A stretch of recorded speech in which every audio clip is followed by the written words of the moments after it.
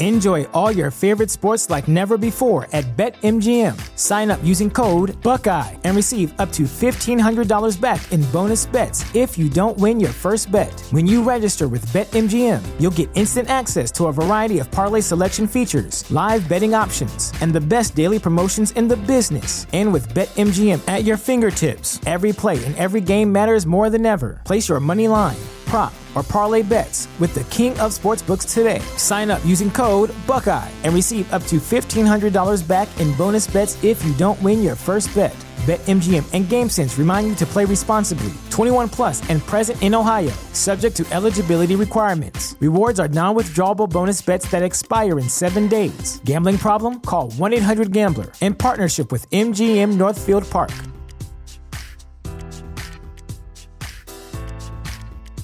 Support for this podcast and the following message come from Corient. Corient provides wealth management services centered around you. They focus on exceeding your expectations and simplifying your life. Corient has been helping high achievers just like you enjoy their lives more fully, preserve their wealth, and provide for the people, causes, and communities they care about. As one of the largest integrated fee-only registered investment advisors in the U.S., Corient has deeply experienced teams in 23 strategic locations. Corient has extensive knowledge spanning the full spectrum of planning, investing, lending, and money management disciplines. Leverage Corient's exclusive network of experts to craft custom solutions designed to help you reach your financial goals, no matter how complex they may be. Real wealth requires real solutions. For more information, connect with a wealth advisor today at Corient.com. That's Corient.com. Corient.com. When I was 2 years old, when I was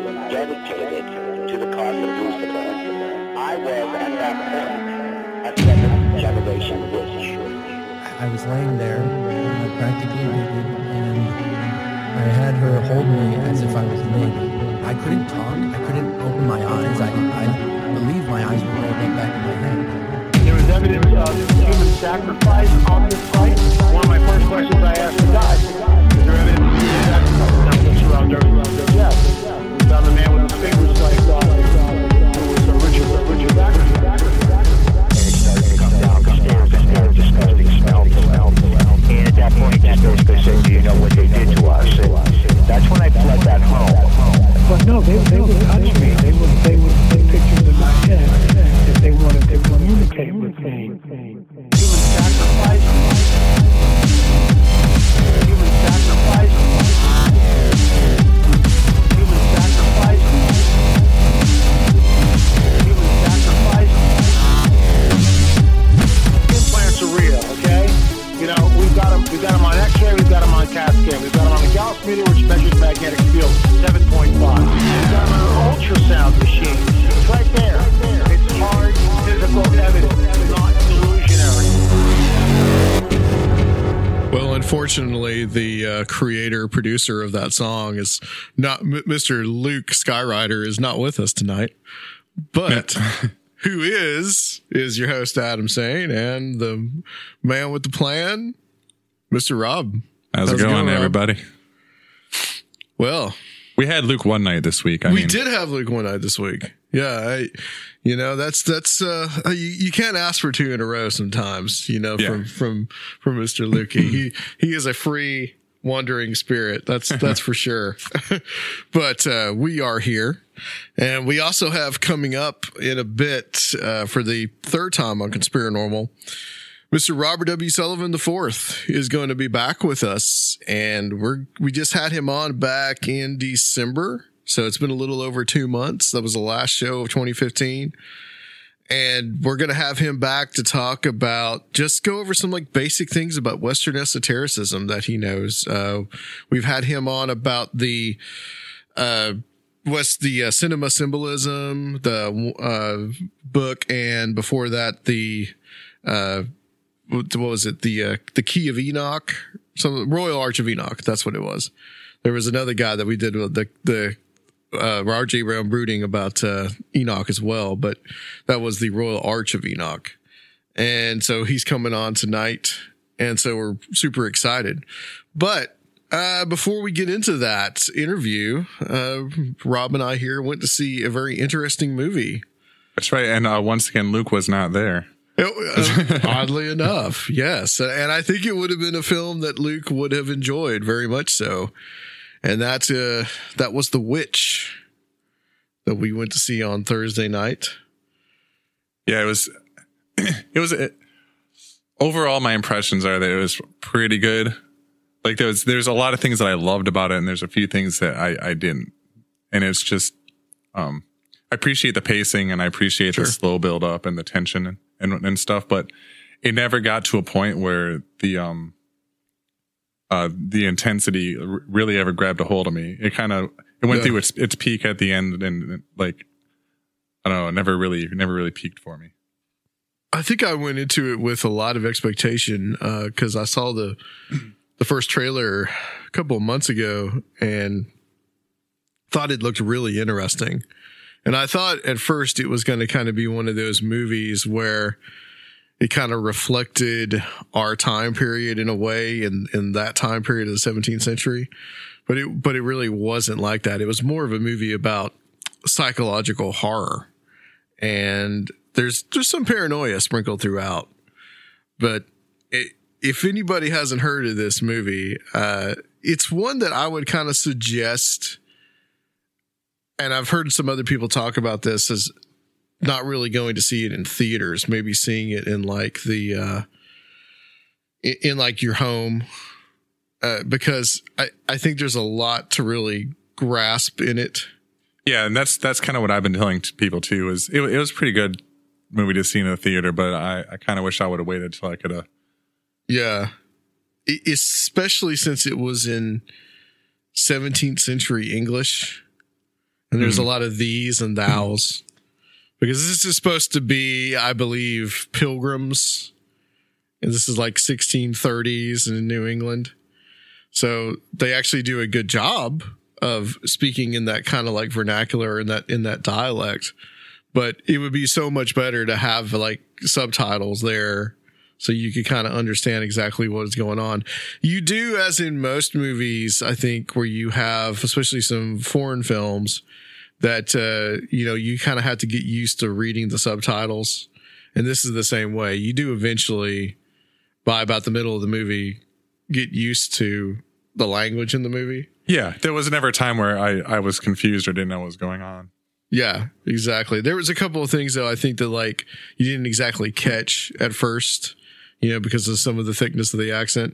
And another thing is too, there's a lot of hidden things in it, I think, that would go well for like repeat viewing. Mm-hmm. So it's definitely one that I would see again. Now some of the themes in it, man, some really deep stuff.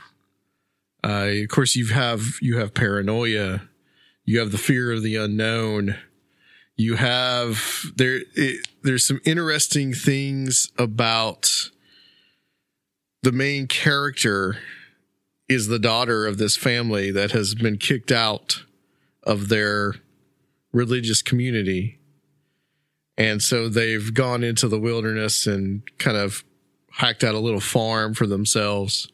So they live out next to these woods, and the main character is this girl named Thomasin, and she's kind of like, in many ways, the pack animal of the family. Like, she does everything, basically. Yeah. Like, she carries stuff, she goes and gets the water, she takes care of the animals, she takes care of her younger siblings, and so she's in many ways very put upon in the film. And there's kind of like a feminist aspect to this movie. But I don't really want to give anything away about the ending of the movie. But there's almost this theme of liberation for this girl at the end. Yeah, I hadn't thought of that. Which was interesting. Yeah, you notice it through the whole thing. And what's interesting too is that the Satanic Church, one of the many satanic churches that are out there, like Satanists have actually embraced this movie. I guess some of that is obvious because some of the imagery in the movie, but I think some of it is also this feminine aspect. Not that I'm equating feminism to Satanism in any way, but there seems to be this idea of not going for the religious patriarchy, of bucking that system. And that's appealed to a lot of Satanists about this movie. So I found that interesting. And plus the imagery with animals was really incredible too.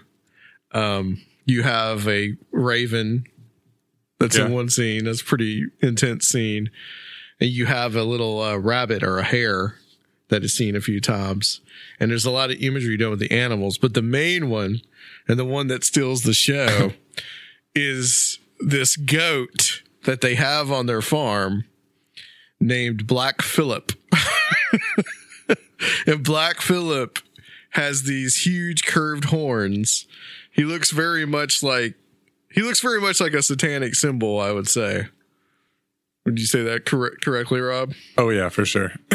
Like you said earlier, there's going to be a metal band any day now that's called Black Phillip. Yeah, absolutely. This is one I really did want Luke to see, because it would have been, he would have loved it, and I think you'll see it eventually. But it's definitely an unconventional movie in many respects. Mm-hmm. Well, and like you said before, I mean, I'd like to see it again and delve deeper into a lot of the symbolism and a lot of the underlying stuff, because it was a lot of just trying to keep up with the movie in the theater was, challenge enough. Right, exactly. Yeah, in the theater you don't really get that time to like kind of pause it, go back, try to figure out what's going on. And like I said, there's so much hidden imagery. Did you notice the one scene you have this theme of the mother keeps talking about this silver cup. Mm-hmm. And you find out what happened to the silver cup. But basically, one character is blaming the other, she's blaming Thomason for getting rid of her silver cup. So you have this air of suspicion. And you see this one scene where she wakes up and it's this, I guess for the lack of a better term, confrontation with an entity. And there's the silver cup behind her. Did you notice that? You mean like that sort of dream sequency? It really wasn't pushed in, like, it was kind of just in the background. She doesn't look at it and say, "Oh, there's my silver cup." It's it's just there. But I think that was part of her downward spiral, right? Descending into madness and everything going back to where it was because she can't cope with. Yeah. Yeah, I thought that was interesting. I thought it was nice and subtle. So I think there's a lot of other things in it that are probably real subtle as well. And yeah, definitely highly recommend it. I would highly recommend it for seeing it at home, which is I think where a lot of people are, because it's kind of like this small little indie movie that's kind of taken off, and it's not playing. Like when we went to see it, it was like a really small screen in the theater, and like, Deadpool was like 4 movie theaters or something. Yeah. And The Witch was only playing on one. And I think like at home, watching it with the lights turned off and by yourself, it would have been way more intense than in the theater, where there's, 40 people sitting around you talking and kind of distracting you. Sure. Yeah, absolutely. Taking out of the immersion. We went to see it about a week after, so there weren't too many people in the movie theater. No, it wasn't bad. They seemed to, they all seemed to appreciate it. I think by that time, if you're going to see it, you're probably seeing it for appreciation. There's there are some interesting things about it, especially paranoia. Like I said, when I first saw the trailer, I thought it was going to be more like The Crucible, which was the play by Arthur Miller that was depicted the Salem witch trials, which is about maybe like a little more than half a century later than what's depicted in these events. And unlike The Witch, which is just a fictional account, kind of like a amalgamation of folklore that this director who grew up in New England had heard, The Crucible was based on a true story and the Salem witch trials. And that seems to be a common, it's almost like our inheritance from the Puritans in a way. It seems to be a very common occurrence in American history, is just this paranoia or distrust of the other. And I think we're seeing it come back now, especially in this election year. And I'm not going to say it's just Donald Trump doing it. I mean, it's other candidates as well, because we're still in the primary elections. So you had fear first against witches, and then immigrants, and then communism, and then, maybe before that a little bit, it was Jews. And then that was mixed in with communists. And then after communism, we had the whole Muslim thing going on. So, well, it's no different. No, fear is a real powerful motivator. Right. So it's easy for, that's where you see religions and politics intertwining a lot, is the use of that kind of fear, that kind of, just influence to over the people. Right. Yeah, exactly. Well, I again thoroughly enjoyed the movie, and I think we're going to go ahead and we're going to go to the guest here, and I got some things I want to read about the Scalia stuff that I found real interesting at the end of the show. So we will go ahead and we will go to our guest now. And guys, we'll be right back with Robert W. Sullivan IV on Conspiranormal. Buckle up for adventures, strap on your thinking gear, and prepare yourself to be inspired. The 4th Annual Paradigm Symposium is coming again to Minneapolis, Minnesota on May 12th through the 15th. An eclectic cast of presenters, including Scott Walter from History Channel's America Unearthed, Randall Carlson of Sacred Geometry International, historian and ufologist Rich Dolan, conspiracy, cryptozoology, and UFO writer Nick Redfern, and keynote hermeticist Lon Milo Duquette, as well as several other researchers and pundits in the fields of the academic, the weird, and the unknown, with topics that range from archaeology and hidden history to alternative science, ancient aliens, paleo contact, and world mysteries. Tickets are now on sale at the website. To see all the details for this amazing event and symposium, and to get your tickets now, go to ParadigmSymposium.com. Come to learn, leave inspired. Okay, guys, we are back on Conspiranormal with the guest. And we have now joining the 3-guest club. That is Mr. Robert W. Sullivan IV. And we're happy to have you back on, sir. How's everything going with you? Hey, Adam. Thanks for having me back on Conspiranormal. Yeah, it's great to be back on. I think I was on about a month and a half ago for Cinema Symbolism, and about a year before that for the Royal Arch of Enoch. So yeah, it's great to be back and joining you again, and let's get this show on the road. Yeah, absolutely.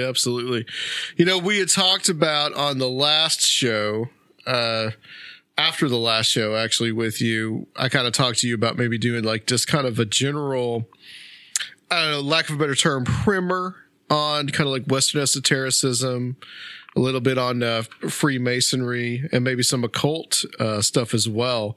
So I just wanted to get you on, someone that I think of as an expert on these matters, to talk about that stuff. But for some other people that may not have heard the older show that we did, because that's now been, it's been about 2 years now. That we had you on the first time. I think that was February 2014. Kind of like, what's your background in Freemasonry and studying some of this material? Yeah, I am a Freemason. I became a Freemason here in Baltimore in 1997. I applied in the summer of 1996. I didn't actually go through the rituals until 1997. I became a 32nd degree of the Scottish Rite in 1999. I've always been interested in just the occult, secret societies, cryptozoology, UFOs.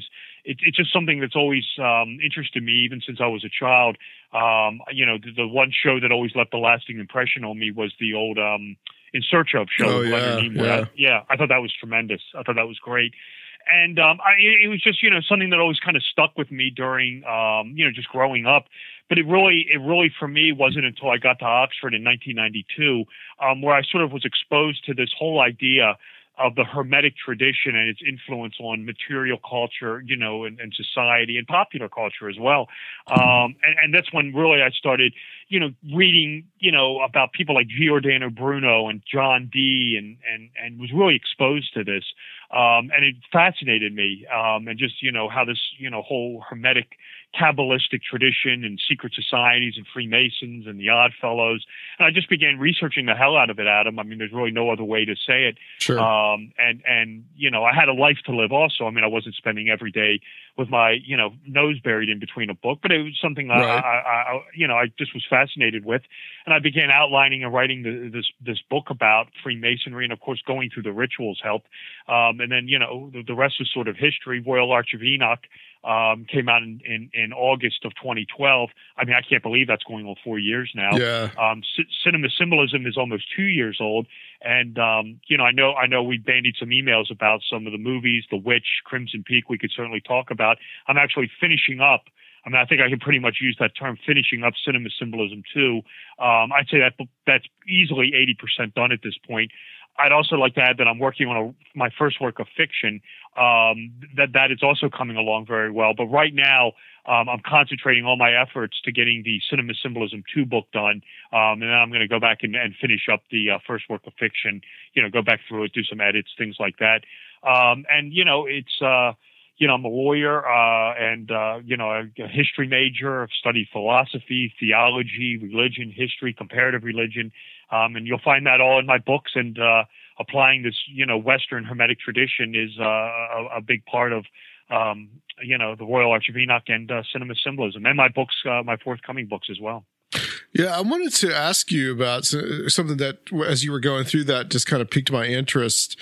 This may seem like a kind of a silly question, but I know through the English Rite Freemasonry, you have the 3 stages, the 3 degrees, and you only have those 3 degrees, and you do an initiation ceremony for each one.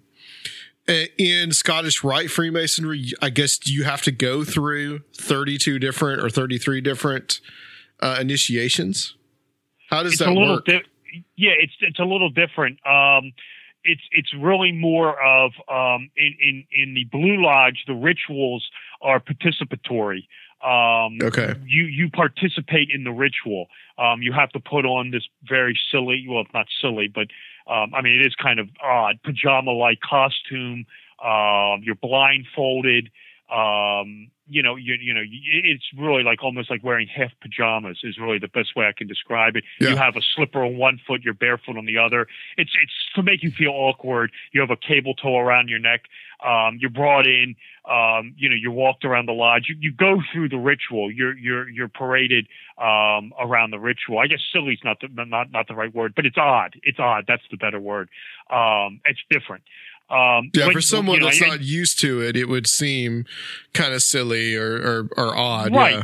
Right. Yeah, absolutely. Absolutely. I mean, I understand, having gone through it, I have a deeper understanding of why it's done. Sure. But to make a long story short, when you do this this is degrees 1, 2, and 3, and you have to do it, and you participate in the ritual. You're participating. When you get to the Scottish Rite, there are 32 degrees. The 33rd is honorary. So you're only going through degrees 4 through 32. These are not participatory, by and large. What you do is when you're doing the Scottish Rite, you go into an amphitheater, and you're just basically sitting in the crowd, and watching. The rituals are like morality plays being performed before you by other people. The rituals you really don't participate in. There's a couple phases where they do call you up on stage, things like that, but they call everyone up on stage. It's nothing alarming or anything. I mean, you when I did the Scottish Rite, you just sit there. You don't put on a costume or do anything like that. You just basically go into an amphitheater, grab a seat, and just sit there, and the degrees are performed before you, and they're essentially 32 morality plays. Some are longer than others. Some are very quick.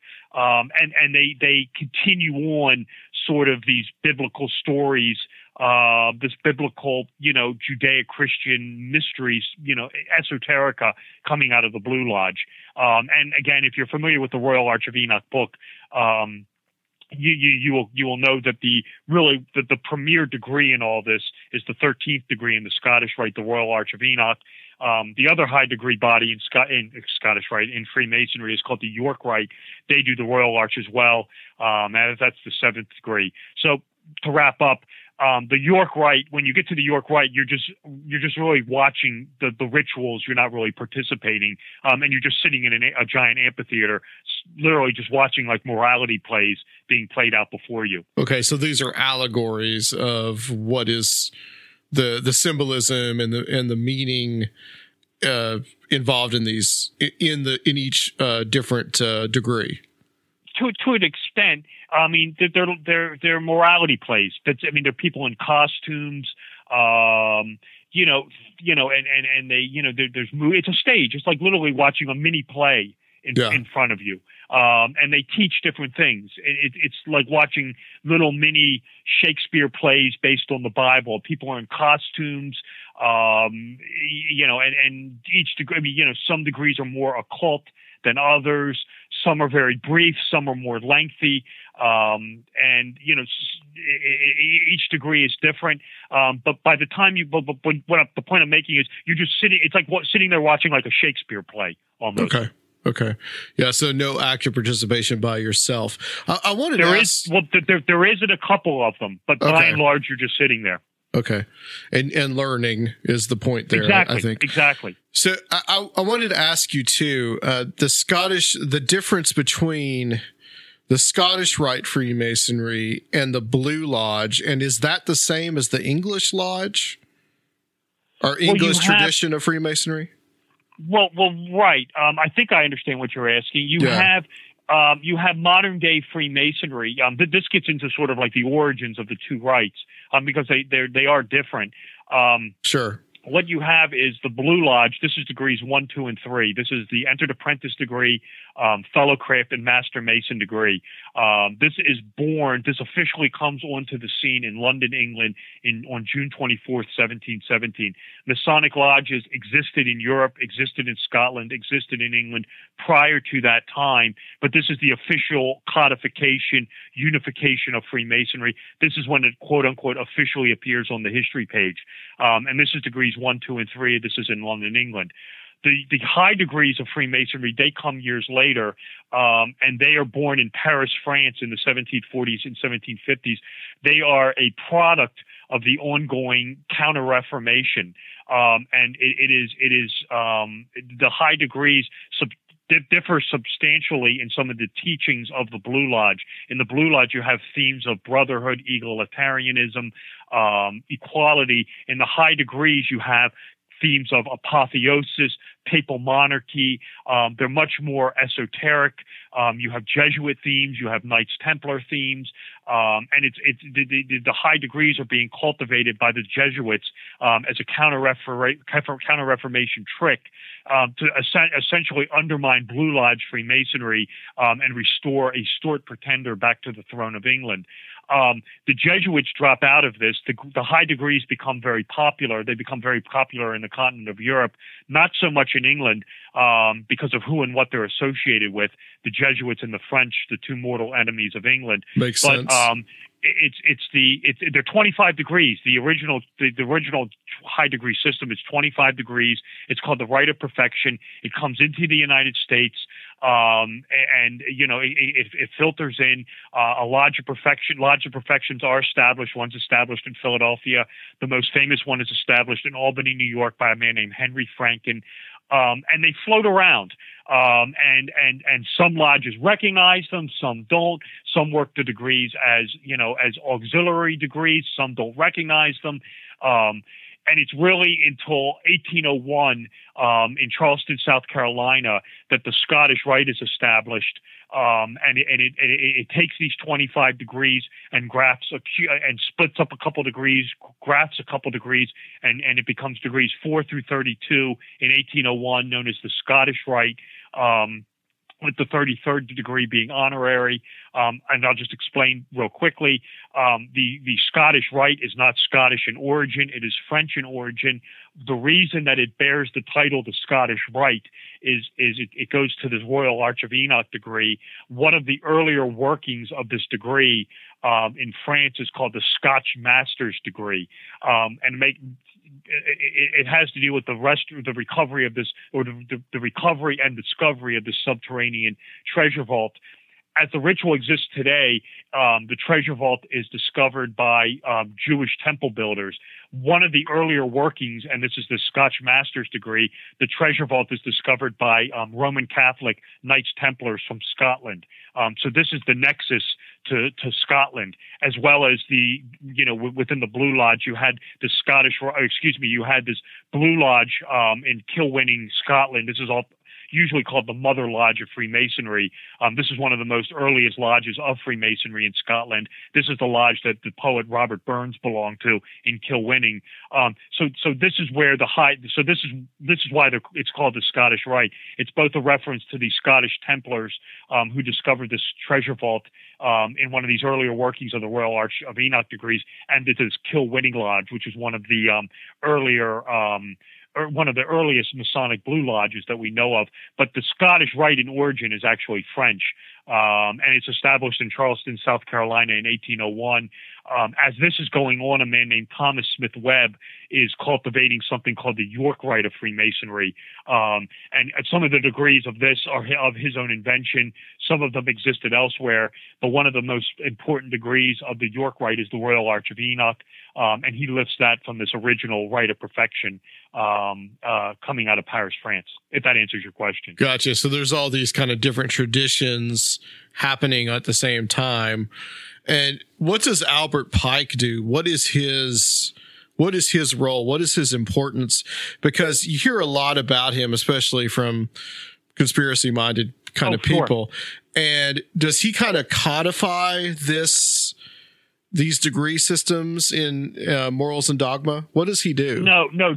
There is a lot of bogus information out there about Albert Pike. You will hear. This is one of the most painful things you will hear in the world of conspiracy, and it is so painfully wrong. Is that Albert Pike is the inventor of the Scottish Rite. Albert Pike is the Illuminati guy who cultivates something called the Scottish Rite. This is 100% false. The Scottish Rite of Freemasonry is established in Charleston, South Carolina. The man behind this is a man named Frederick Doucho. He is really the godfather of the Scottish Rite of Freemasonry. This occurs in May of 1801. Albert Pike isn't even born until 1808, 1809. Yeah, I was thinking that was too early for Albert Pike. Yeah. Because he was a general in the Civil War. I'm still waiting for people to tell me how Albert Pike is inventing the Scottish Rite 8 or 9 years before he's even born. He is a Northerner. He is not a Southerner. Some say he is the inventor of the Ku Klux Klan. Totally false. Another thing puts him in a group called the Knights of the Golden Circle. That is for Southern gentlemen. Pike is a Northerner. He would never have been welcomed by that group. He was a Confederate general, though, wasn't he? Right, but he was very looked at with much disdain. He is what is known as a Copperhead.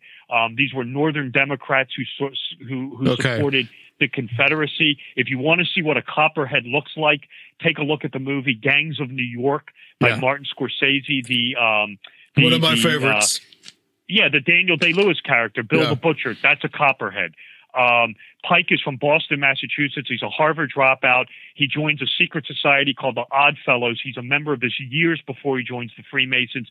He ultimately does become a Freemason. In 1859, he rises to the rank of Grand Sovereign Commander of the Scottish Rite.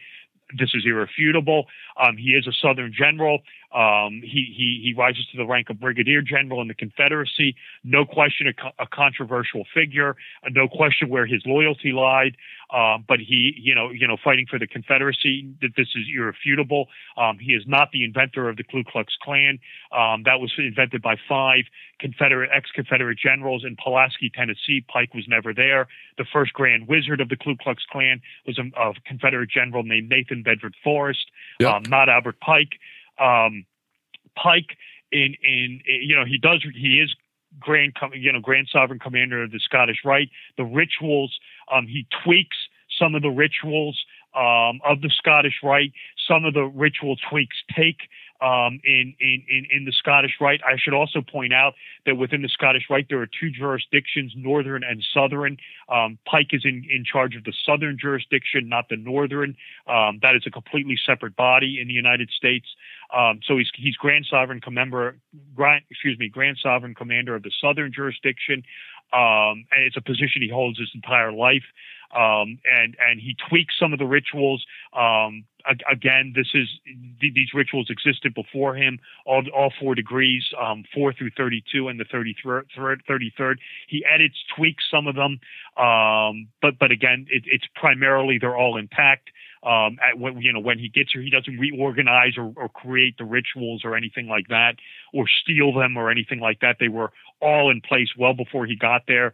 In 1871, he publishes a book called Morals and Dogma of the Scottish Rite. If you have read this book, you will know this has nothing to do with Freemasonry. It is the first book published in the United States about comparative religion. It is plagiarized, all but start from finished, from a book called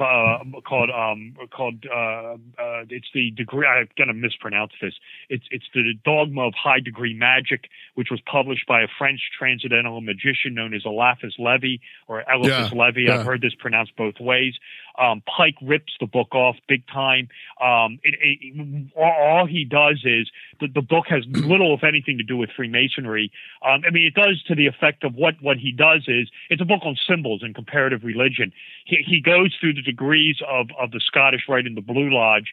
And then what he does is he says, okay, when Masonry uses this symbol, and then he goes back in time. Okay, the symbol of the rose, to the Rosicrucians it meant this, to the Mithraic mysteries it was this, to the Persians it was this, to the Egyptians it was this, the sprig of acacia, to the Lucian mysteries it was this, and he just goes through the symbols of Freemasonry and how they are sort of the inheritor of all these ancient mystery religions. And then he goes back in time and explains, okay, the 12 houses of the zodiac, it was this and this and this and this, and it turns up in Christianity is this, and the sprig of acacia was this, and Apollo is this, and he's Mithras and this, and it's essentially a study in comparative religion. It's a very good book. I highly recommend it. I rely on it all the time. Pike dies in 1891. He's definitely a controversial figure, but I like the Morals and Dogma book. It's very well written. Can get a little dry at times, but if you're interested in comparative religion and symbols, I would highly recommend it. So you think he gets kind of a bad rap now? Yeah, he definitely gets a bit of a bad rap. It's irrefutable that he fought for the Confederacy. A lot of people did. Yeah, he's the only Confederate general that's buried in Washington, D.C., as I understand it.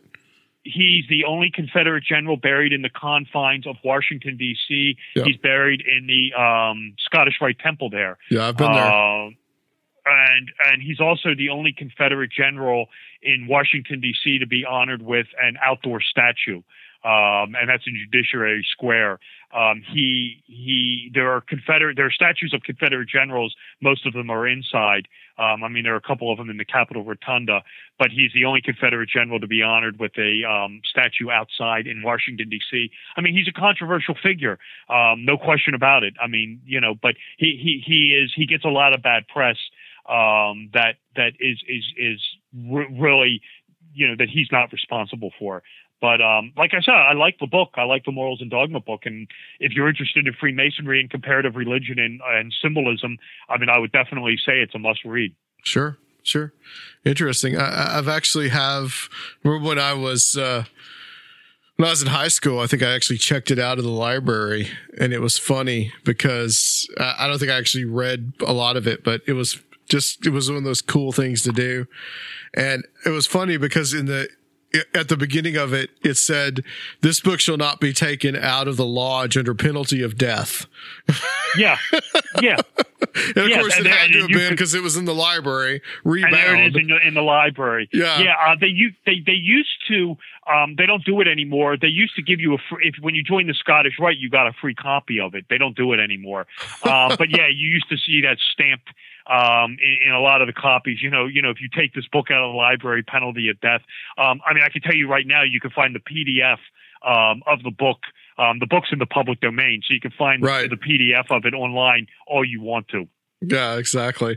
Well, let's talk about the history of Western esotericism and where it starts and where some of the things that I have studied and where I believe that it starts is with the mystery school religions of the Roman Empire or even the ancient Near East. Can we kind of go into that, kind of like what kind of those the ones for you that you believe really have influenced Western esotericism?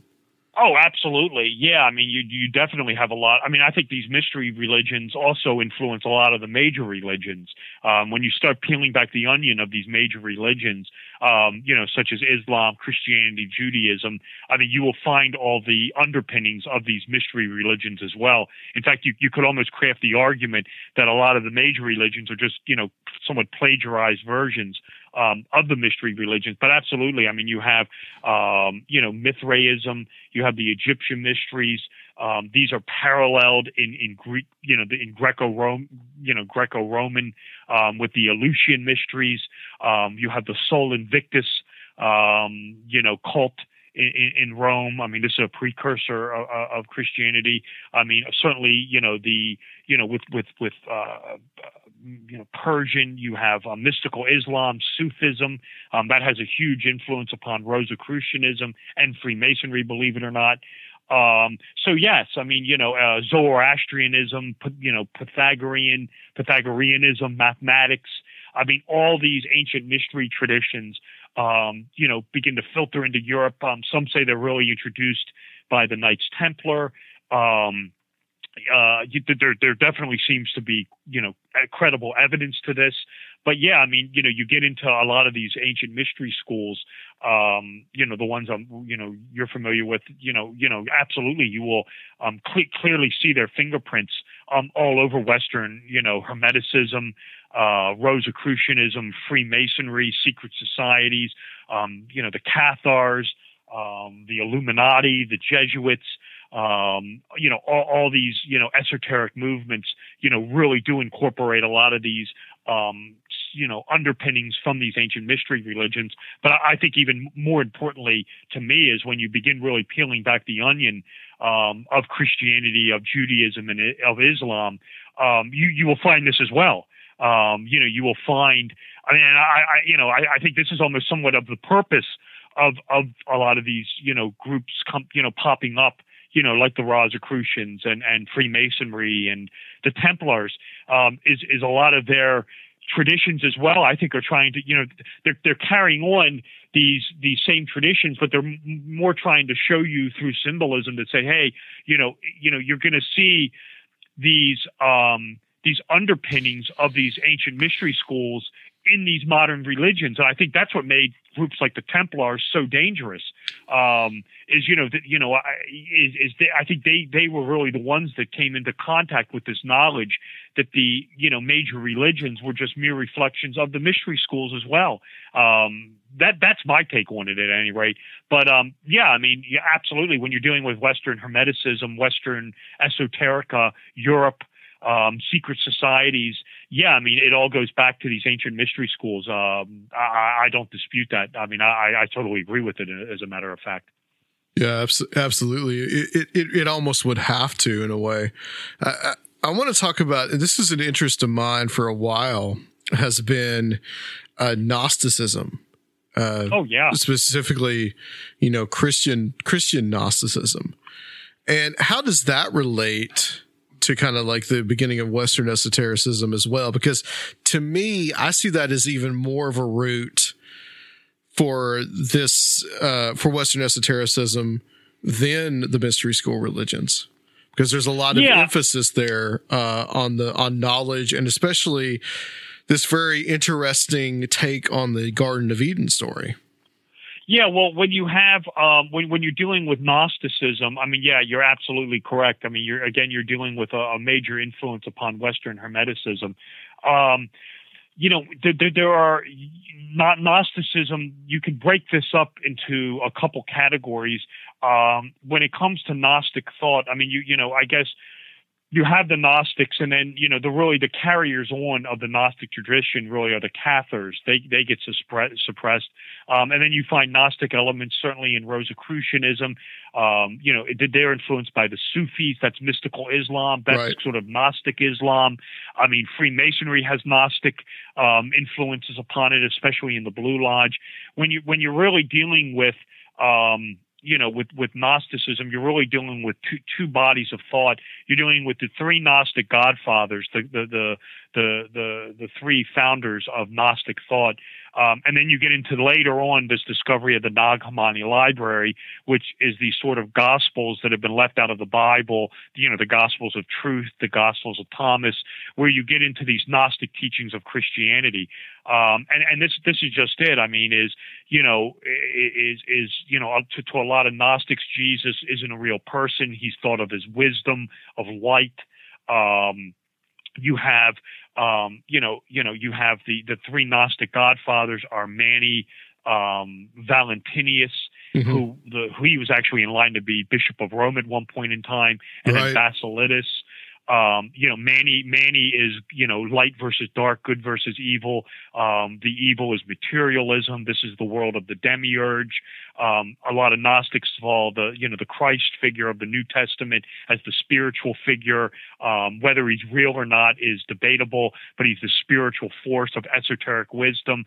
The God, to many Gnostics, the God of the Old Testament is the demiurge, who wants to destroy mankind, is keeping, wisdom away from mankind. This is sort of the Garden of Eden story where the serpent, or Lucifer, the light bearer, is trying to bring wisdom to mankind, and the evil demiurge, or Jehovah, is trying to keep mankind and womankind in a state of servitude. So to the Gnostics, the God of the Old Testament is the demiurge, and sort of the God of the New Testament would be the God of light or wisdom. Many Gnostics viewed the Christ as a divine force, a divine spark.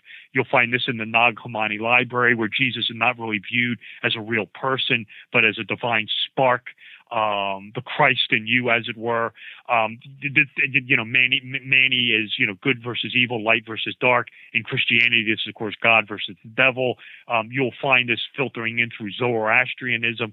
Of course, you get into right. the Egyptian mysteries. It's Osiris, Set, Apollo, Typhon, or Python, same thing.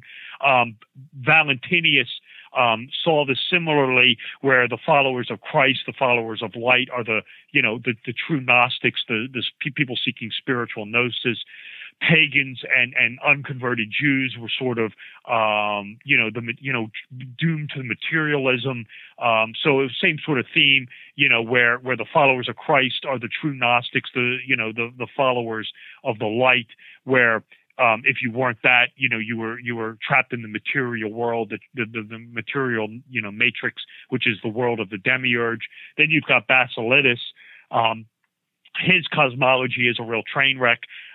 He goes one step further and essentially says, that anything on earth, anything, even speaking and thinking, you become an agent of the demiurge. So you should basically spend your entire life in some sort of meditative state doing nothing. Yeah. And this is Basilides, and I guess this is sort of like Zen Buddhism almost to a certain degree. Yeah, that's what it reminded me of. Yeah. Yeah. I mean, Basilides says even if you think you're an agent of the material demiurge, speaking, seeing, you're an agent of the demiurge, and that's no good. The only way to achieve spiritual gnosis is to basically spend your whole life, in a state of a meditative trance, doing nothing. That's Basilides. So those are really the three Gnostic godfathers. And you'll find this, in Freemasonry, the idea of, being in a state of darkness brought to light. This is Manichaeanism, spiritual gnosis, the study of esoteric wisdom through symbols. This is generally termed as, the pursuit of Sophia, which is the sacred feminine.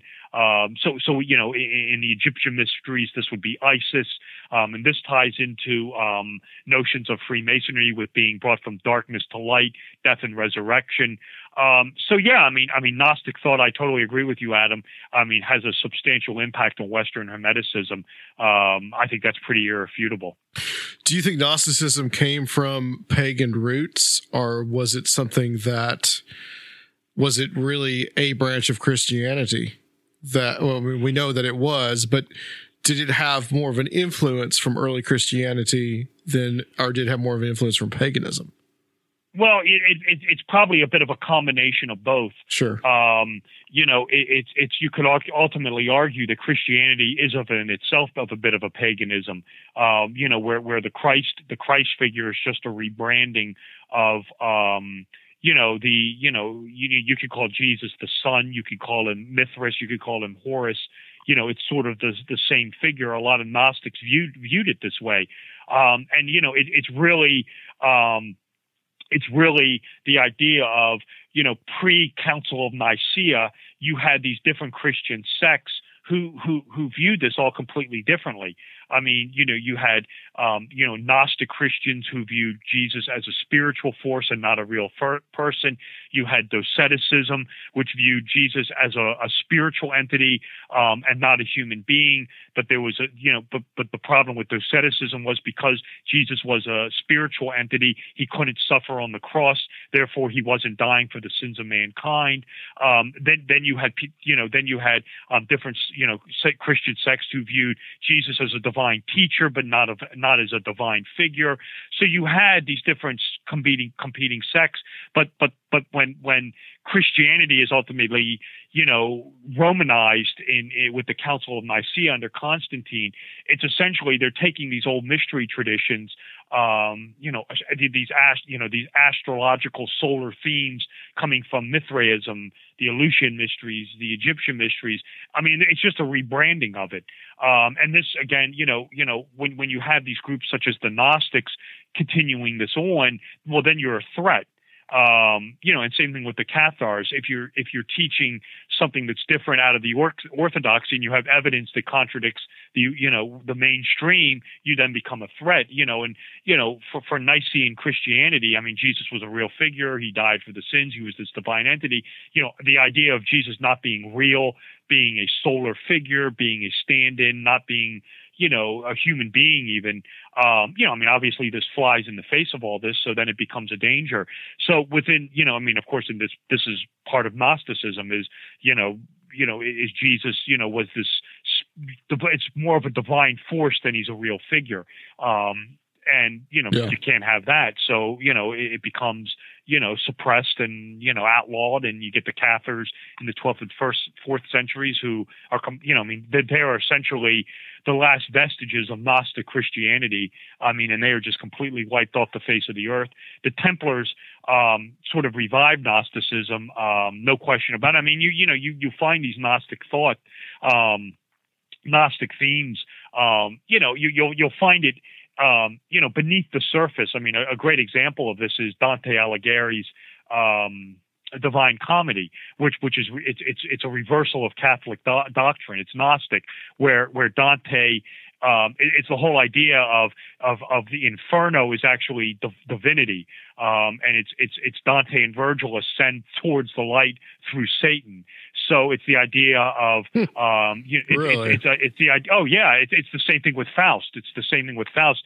Faust receives the light by stepping on the head of Mephistopheles. So it's the same sort of thing it's the idea of the reversal of Catholic doctrine of the Christ, the light, is not a real person. It's more of an esoteric thing, and it's been corrupted into you believing that this is all literal history when it's not, when it's all spiritual gnosis. And you will find this in Alighieri's Divine Comedy and in Marlowe's Faust, where it's the receiving of light through the devil, and what it's trying to show you is that the Catholic dogma has it completely wrong, and it's a reversal, that the Jesus figure is more of a spiritual, symbolic figure than it is to be taken as literal history. I want to talk about the Templars, and I want to talk about kind of their origins and also the influences that they may have had. And you just mentioned one, which was the Cathars. But it seems to me, from the research that I've done on the Templars, that they really did start out as a Catholic order. But at a certain point, they may have been exposed to the mystery school ideas and also Gnosticism. And that could have been through a group in the Middle East called the Assassins, which is more kind of like a Sufi order. And then also, as you mentioned, the Cathars as well. Yeah, what's the influence on the Knights Templars? Oh, absolutely. Well, they start as this Catholic order. It's the old idea of that's what they remain exoterically, but esoterically, the idea was that they were created. This is sort of the elite class. They are the inventors of banking. The idea was they are this elite warrior class. They protecting pilgrims to the Holy Land. I think all credible evidence suggests that when they were in the Holy Land, they set up their headquarters on the Temple Mount, and clearly they discovered something. What that something is debatable. In my eyes, it's probably Kabbalistic wisdom or esoteric wisdom. I mean, and I totally agree with you. They are exposed over there to these vestiges of the ancient mystery schools, the Assassins of Hassani al-Sabah, no question about it. Sufism, mystical Islam, probably holdouts of Mithraism, the Egyptian mysteries of Osiris, Pythagoreanism, mathematics, Zoroastrianism. And I believe, and I think all credible evidence points this way, is they brought this knowledge back to Europe. Whatever it is they brought back, they became very powerful. They were feared. They were ultimately suppressed by the Pope in 1307, most likely because they had knowledge that these ancient, that Christianity and Judaism were just vestiges or were veiled versions of these ancient mystery schools. That would have made them a very great danger. And the King of France owed them money. That didn't right, and the King of France owed them money. But here's the thing. Yeah, but here's the thing with all this: if you're a secret order and you're the Templars, what makes you more of a friend, more of a threat? Did you have knowledge that Christianity is a ruse, or that someone owes you some money? If you have knowledge that Christianity is a falsehood or is symbolic, and the Bible is an astrological allegory, that's going to put you on the hot seat. That's going to make you a real threat. That's really the only thing that could have made you a real threat. And of course, the King of France would have gone along with this because, like you correctly said, he owed them tons of money. So what better way to get rid of the debt than just kill off the debtor? So he would have been all for this. Whatever the Templars knew, they're suppressed. A lot of them are executed. There's evidence that they repopulated in Portugal and Spain. Clearly, some of them made their way to Scotland. They fight along. This is not even conspiracy. This is history. They fight along Robert the Bruce at the Battle of Bannockburn, and they clearly, they clearly set up some sort of headquarters in Scotland, which most likely, had a filter down upon Freemasonry with Roslin Chapel. And I believe their rituals, and again, this whole idea of the dead and resurrected Sun Man, which you will find in Christianity, which you will find in Masonic ritual, which is the Osirian cycle. I think this is really the knowledge that they had, and they passed it down through rituals and symbolism more than the written word. But I think with the Templars, I totally agree that they definitely were influenced by this, and it made them a great danger. And they clearly came into wisdom of some sort that made them a great threat. They come back to Europe, and then all of a sudden, you had these Gothic cathedrals popping up with the, Vesica Pisces in it, the golden geometry, the sacred ratios. So they came back with something, which made them a great threat. But I think with the Templars, you will definitely see a decided influence upon Freemasonry, which is probably, modern day Freemasonry owes something to the Templars. I think that's pretty, irrefutable at this point in time. Well, before we talk about that, let me ask you about the Da Vinci Code stuff. was we're on the topic of the Templars. I mean, this is a big thing. I mean, really, since before the Da Vinci Code, Holy Blood, Holy Grail, that was kind of the beginning of this whole idea of the bloodline of Jesus, and the Templars knew something about it. And now you have someone we've had on this show, Scott Walter, that is a big proponent of this idea, and he's really into the Templar stuff. What do you think that there could be anything to that, or is it just more of, like, as you just described, and more of an esoteric knowledge? I think I don't buy into this whole bloodline thing. Okay. I think the knowledge that they had, what would have made them the greatest threat? And the answer to that question is, the greatest threat you could pose to the Vatican and Rome at that point in time is Christianity is a falsehood. That's the greatest threat you could have posed, and that's what would have gotten them in the greatest trouble, not some sort of bloodline or anything like that. In fact, that would have strengthened the argument. That would have actually helped them potentially. If you have Jesus being a real figure, that would have actually potentially have strengthened their argument. But of course, I mean, you get into the thing of Jesus, marrying, and that wasn't kosher or anything like that. But I think the greatest danger would have been to know that Jesus never existed, and that all the characters of the Bible, and the Bible is just one solar astrological allegory. I mean, this is why churches are always facing east, is to worship the rising sun, Jesus. You have the alignments with the solstices and the solstices and the equinoxes and things like that. It's all the sun worship. I mean, the high tower of Chartres Cathedral is 365 feet. It's the solar calendar. And I think this would have placed them in such a great danger. I mean, and this I think was more of the knowledge that they came into, was the whole idea of the Bible being this astrological solar allegory. I mean, we talk about Gnosticism earlier, where Jesus is the sun, that's S-U-N. Mary Magdalene, the Mary Magdalene character, was known as Mary Lucifera, and which is the planet Venus. Which is, of course, the goddess planet. This is Aphrodite to the Greeks, Venus, the love goddess. This is the love interest of Jesus, is the planet Venus, known as Lucifer, because it rises as false light.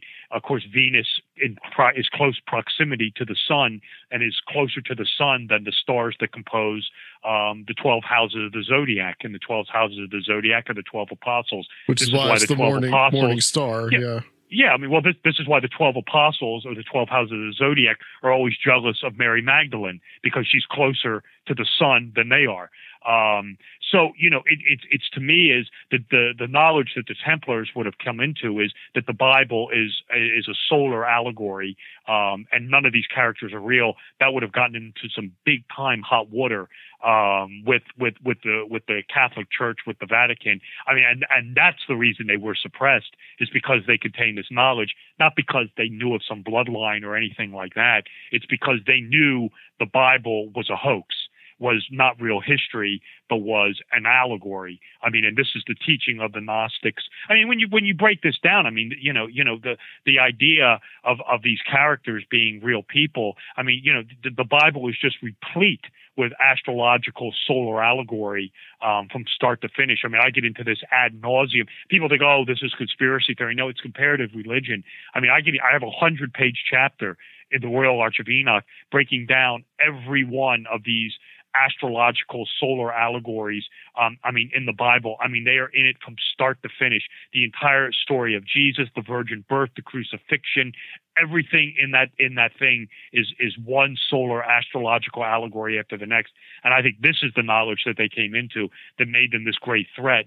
And again, this is, you will find this, we talk Adam about, a Templar influence about, upon Freemasonry. Look no further in the Third Degree. You have the Hiram Abiff character, who's the son, who's the Jesus character. He's betrayed, killed, and resurrected. It's just a reference to the sun and its movement through the heavens, not real people running around on planet Earth. Okay. Interesting. Also, too, what was Baphomet? this is an interesting thing. And also to make the point too, that the Catholic Church, it seems what you're saying here is that they were just seeing this old heresy pop up again and they were going to stamp it down once again. It was more in line with what they had been doing for probably 1,000 years at that point. So yeah, I can see that as being more of a possibility than say a bloodline. But because that if you really break it down, that's what would have made the Templars a great threat. Yeah. Baphomet, good grief. Where do you want to start with this? I mean, yeah, we banded our emails about you want to see the goat of Mendes, and Baphomet look no further than Black Phillip right now, in the witch movie. The Templars were accused of worshiping some sort of severed head, a goat's head, a cat's head, a three-faced head. And this is unique. This is unique to them. And this thing was called the Baphomet. And of course, this turns up much more later in the 19th century by a guy I mentioned earlier named Eliphas Levi, who draws this thing called it's called the Goat of Mendes. It's more known as the Baphomet of Mendes. And this is this Templar figure that he is drawing. If you take a look at this thing, I mean, this thing is like the premier symbol within the Church of Satan. What the Templars were into, since I wasn't there, I mean, I don't know.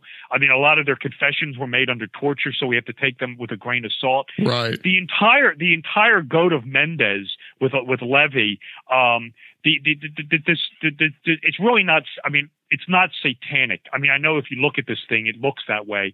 But this thing is very esoteric. It has the hands, one hand pointing up, one hand pointing down. This is the above and below of Hermes Trismegistus. Yeah. In its lap is the caduceus of Hermes. This has to do with alchemical transition. The goat head.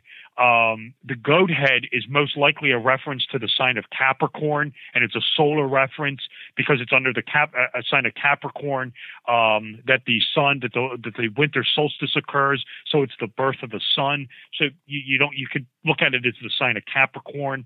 And if you look at the goat of Mendes, he's got the pentagram on his head. The pentagram actually has the 1 point up, which is white magic, and the 2 points down. So it's actually white magic, believe it or not. The goat, this is very important to point out because I was just reading an article about this the other day. And we were trading these emails back and forth about the witch movie with Black Phillip, and there was an article I saw on Twitter. And so, why are goats always associated with devil worship? And it's a great question. It was actually on Twitter, and I clicked on the link and I read it. They never even answered it. Some of it is because I think a lot of it has become popular culture now, though, too, because this was an image that was propagated or stolen by Anton LaVey, and then later you have metal music coming along, and that it was propagated by them too. They kind of stole the whole image. So you got the heavy metal thing with the goat.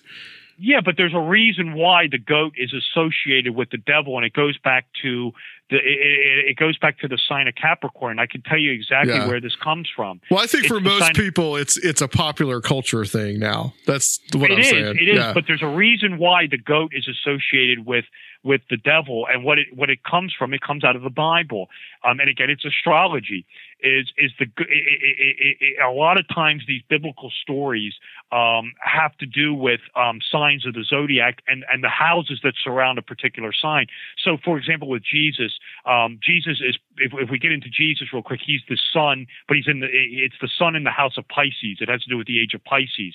What's the opposite house of Pisces? It's Virgo, the Virgin. This is why the Piscean fisherman is always born of the Virgin.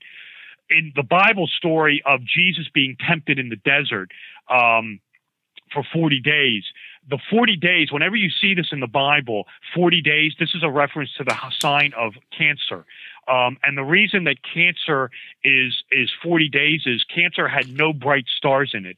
All the other constellations, all the other houses of the zodiac have distinguishable stars in them. Cancer does not, and it was always a problem to delineate. And because of this, cancer always had 5 days tacked onto it, a cusp period before and after it. So this is where you get the 40 days from. There are 30 days in each house of the zodiac. But cancer, they started measuring cancer 5 days beforehand and 5 days afterwards because they didn't know. This is where this 40 days comes from in the Bible, 40 days in the desert, 40 days in the wilderness. The reason it's always in the desert or in the wilderness is cancer. It's hot. That's the, with summer solstice, that's the, hottest time of the year is the house of Cancer with the summer solstice. So this is why Jesus, the Son, is suffering in the desert at 40 days. Well, who tempts him in the desert? The devil. Well, what's the opposite house of Cancer? It's Capricorn. So hence you have this association with the goat tempting Jesus, the Son, in the house of Capricorn. And again, this is complete symbolism. But this is where the idea of the goat tormenting the Son comes from. It's Jesus, the sun god, being in the desert, being tormented by the devil for 40 days. And again, the 40 days, whenever you see that is a reference to Cancer the crab, and it's the goat tormenting. And this is why the goat is always associated with devil worship, is because of that story. That's very little known. Very few people know that. Interesting. I've never thought of it that way. That is very interesting. Yeah, very few people know that. You get into this further with the sun being. I mean, I get into this ad nauseum in the Royal Arch of Enoch, and I forget the names of the stars, but the sun is at its strongest in the northern hemisphere under the house of Cancer, the crab, which is where the summer solstice occurs. In the Bible story, this is where Jesus is at his popularity when he's riding into Jerusalem on the donkey and the ass. This is astrology. In the sign of Cancer are two stars known as the little donkey and the great donkey.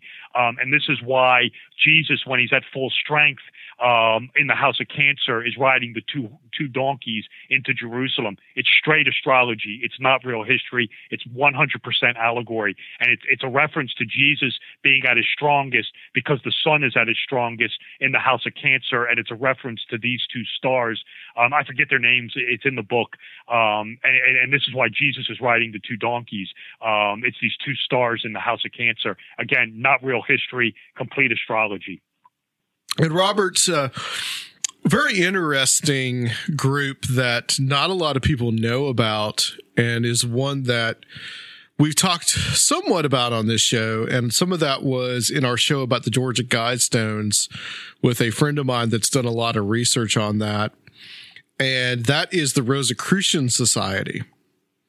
And they kind of are like, in a way, this median point between the Knights Templar and the Freemasonries chronologically. Where do they fit in? What were some of their beliefs, and what has survived? Because I know there is a Rosicrucian order now, but I don't know if it has any link to the Rosicrucian order then. So what has survived in esotericism to this day with them? Right. I mean, there's actually a degree in the Scottish Rite called Knight of the Rose Croix, right, which is actually a reference to the Rosicrucians. You're right. I view them more as, it's more of a philosophy than it is an actual group. There are people who identify with Rosicrucianism. It was allegedly founded by this German mystic named Christian Rosenkreuz in the Middle Ages. It means Christian of the Red Cross. All evidence points this guy never existed. And he apparently toured the Middle Ages, toward the Middle East. And when he was over there, he encountered elements and became under the influence of the Sufis, which is mystical Islam, and came into contact with lost wisdom. And he brought this wisdom back to Europe, and the people who were studying this are the Brothers of the Rose Cross. They have 3 manifestos basically announcing this new world enlightenment, and how they were going to stomp out ignorance, and they flirt with alchemy, but for them it was more the idea of you say alchemy, it's the the transition of base metal into gold. For the Rosicrucians, this is symbolic. It's a lot of symbolic teachings, and of course, for them, the alchemy is it's ignorance to wisdom. The base metal to gold is ignorance to wisdom. So it's alchemical in that sense. There are 3 manifestos of the Rosicrucians. This is the Middle Ages, Renaissance Rosicrucians, the Confessio, the Fama, and probably the one that everyone knows, the Chemical Wedding of Christian Rosenkreuz. These are very symbolic. There is evidence to suggest that the first 2, the Confessio and the Fama, were produced by this guy named Dr. John Dee. There is no direct evidence of that, but yeah, that's where all evidence points. You will find his Monas Hieroglyphica, which is his little sacred symbol, in his own treatise. You will find that in one of the Rosicrucian manifestos. So D is most likely the guy behind those first 2. The third one, the Chemical Wedding of Christian Rosenkreuz, this is completely symbolic. It documents the unification of the sun and the moon. This was written by a Rosicrucian named Johann Valentin Andre. And again, this is a symbolic treatise about the marriage of the sun and moon. And again, this ties into these esoteric teachings of the Rosicrucians, astrology, alchemy, Gnosticism, things of that sort. You will find Rosicrucian themes turn up in a lot of utopian works. I guess probably the one that everyone turns to, the most well-known one is the New Atlantis by Francis Bacon. Okay. You will find Rosicrucian themes in the works of William Shakespeare.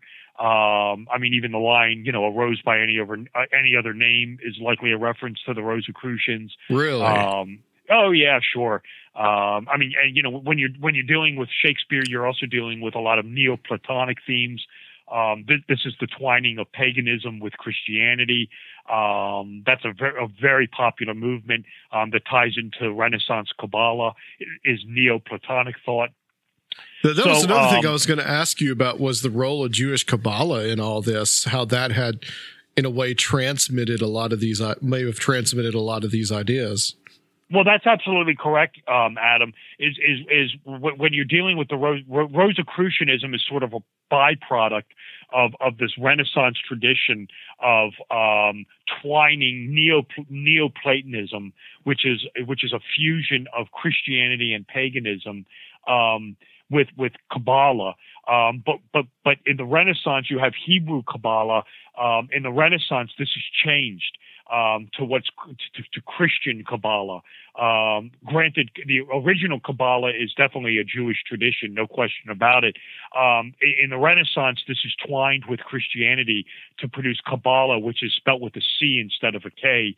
And it's the same almost as Hebrew Kabbalah, only it's a Christian take on it. Is the easiest way for me to explain it. And it's out of this, out of Christian Kabbalah and Neoplatonism, that Rosicrucianism sort of emerges.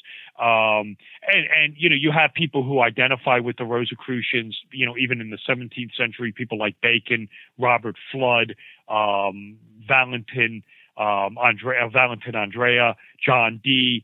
But I really look at Rosicrucianism as more of an esoteric alchemical philosophy than of an actual secret society.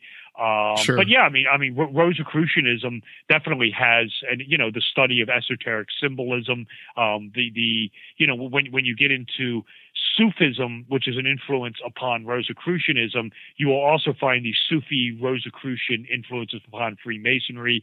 Within Sufism, you have a Hieronymic martyr, I forget his name, the esoteric teachings of, esoteric teachings through symbols, non-solicitation of members. This is all Sufism, into Rosicrucianism in the modern day Freemasonry. So yeah, you will absolutely find a Rosicrucian influence upon Freemasonry. No question about it. Yeah, absolutely. Let's talk a little bit about the 19th century. And this seemed to be, because you have Freemasonry, But Freemasonry, in a way, in the early 19th century, kind of declines in some ways because of some of like the anti-Masonic movement here in the United States. Sure. And so in like the late 19th century, you have this kind of like this flowering of what we would describe now as modern day occultism. And this is where you get Eliphas Levi and the Golden Dawn. Yeah. Yep, absolutely. Let's talk a little bit about the Golden Dawn, because I mean I think they're a pretty important society because they end up influencing guys like Aleister Crowley. Oh, absolutely. Yeah, absolutely. The Golden Dawn. I forget. I believe it's founded by a guy named William Wynne Westcott, who went to Germany and found these secret manuscripts in German about the secret German society, called the Hermetic Order of the Golden Dawn. And these are translated, and it gets into the Hermetic Order of the Golden Dawn had these three orders, an outer order for everyone else, an inner order for the masters, and this inner order talked to these spiritual masters, these hidden masters, but only the inner order could talk to them. And then you had the rituals being cultivated. I mean, a lot of this is just coming out of Freemasonry, Rosicrucianism. A lot of the degree work in the Golden Dawn is just Freemasonry renamed, and high degree Freemasonry renamed. A lot of the rituals of the Golden Dawn were crafted by a mystic named H.L. McGregor Mathers. Yep. McGregor Mathers. He had got into a feud with Aleister Crowley. Crowley progressed through the degree work of the Golden Dawn very quickly. He wanted in on this inner order. Mathers wouldn't let him in, and they had this huge falling out where Crowley accused him of being a fraud. Okay, we got something we got to do real quick. Yeah. Mr. Crowley. Okay, there you go. Absolutely, you can't go. Yeah, you can't go wrong with Mr. Crowley by Ozzy Osbourne, Black Sabbath. Absolutely not. I mean, yeah, absolutely great song.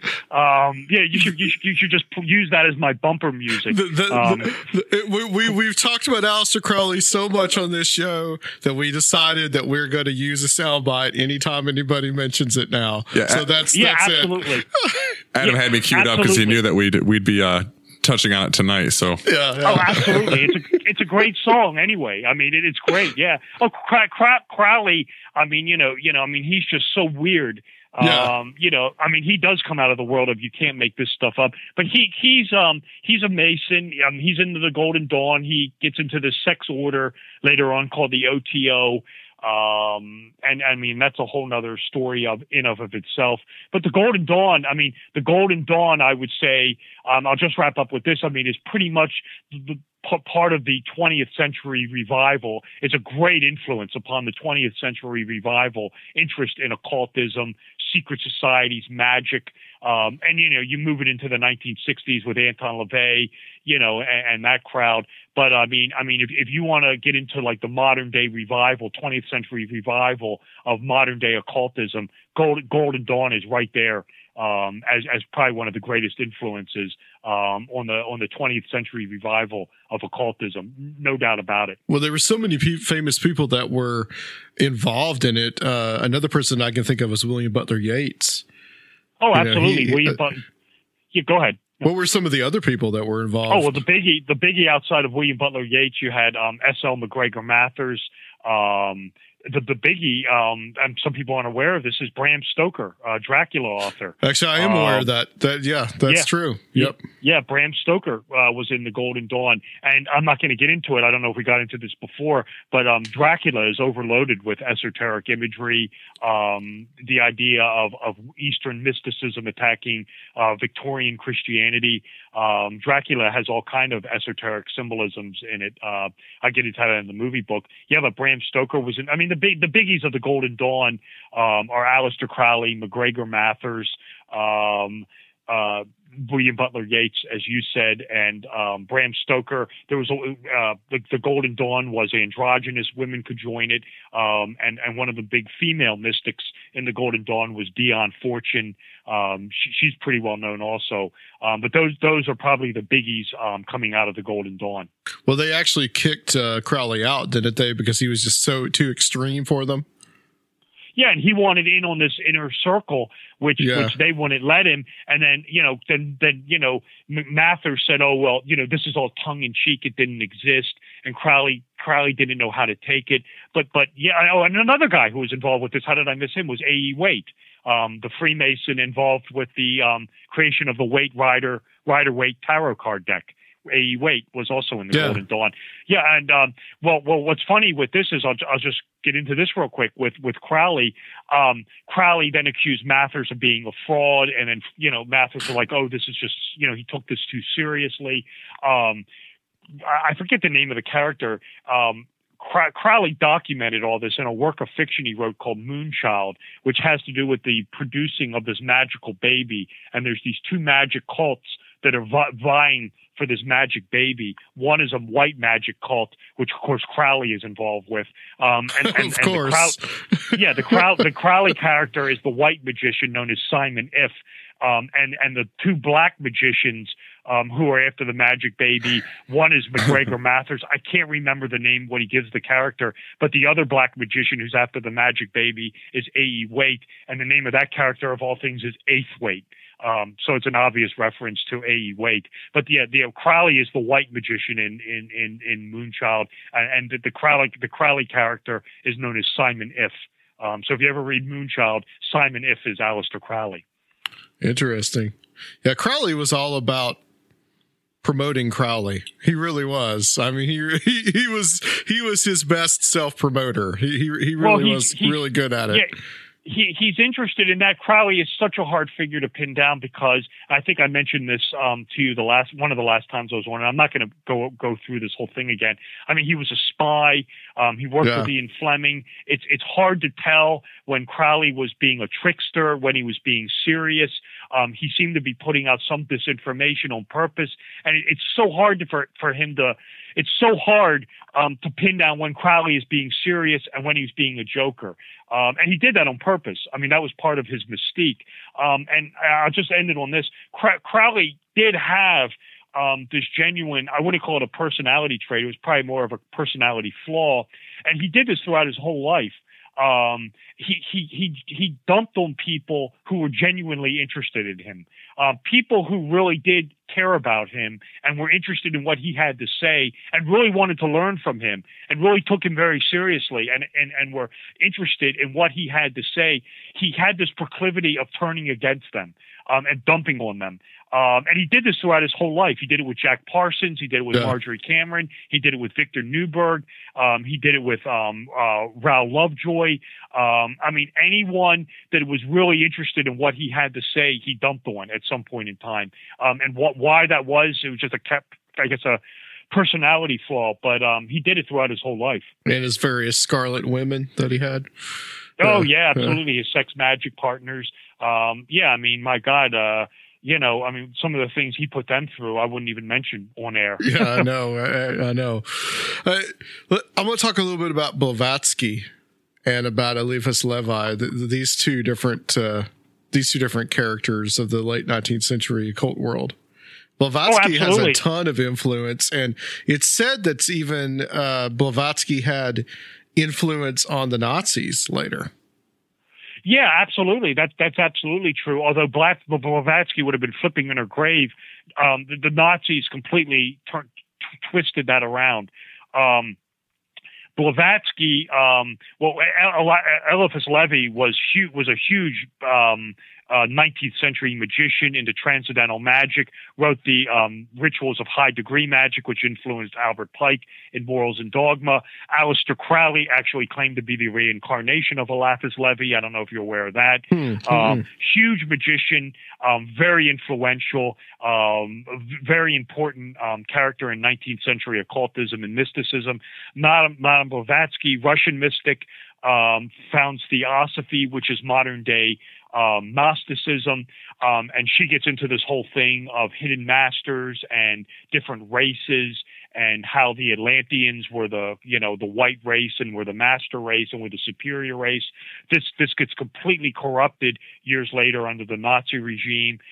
People like Guido von List, Jorg Lanz von Liedensfeld, who was a defrocked Cistercian monk, they twist Blavatsky around. Von Liebensfeld published a occult magazine twisting the philosophies of Blavatsky. It was called Astara, and who read that? Who was the number one subscriber of Astara was your friend and mine, Adolf Schicklgruber, aka Adolf Hitler. So yeah, Blavatsky's teachings, von Liszt's, Jorg Lanz, von Liebensfeld, these guys completely twisted Blavatsky around, and but I want to make it clear, Blavatsky probably would have been doing somersaults in her grave. This was not at all what she was teaching. Her movement was definitely neo-Gnostic, and more of a pursuit of esoteric wisdom than it was racial supremacy or anything like that.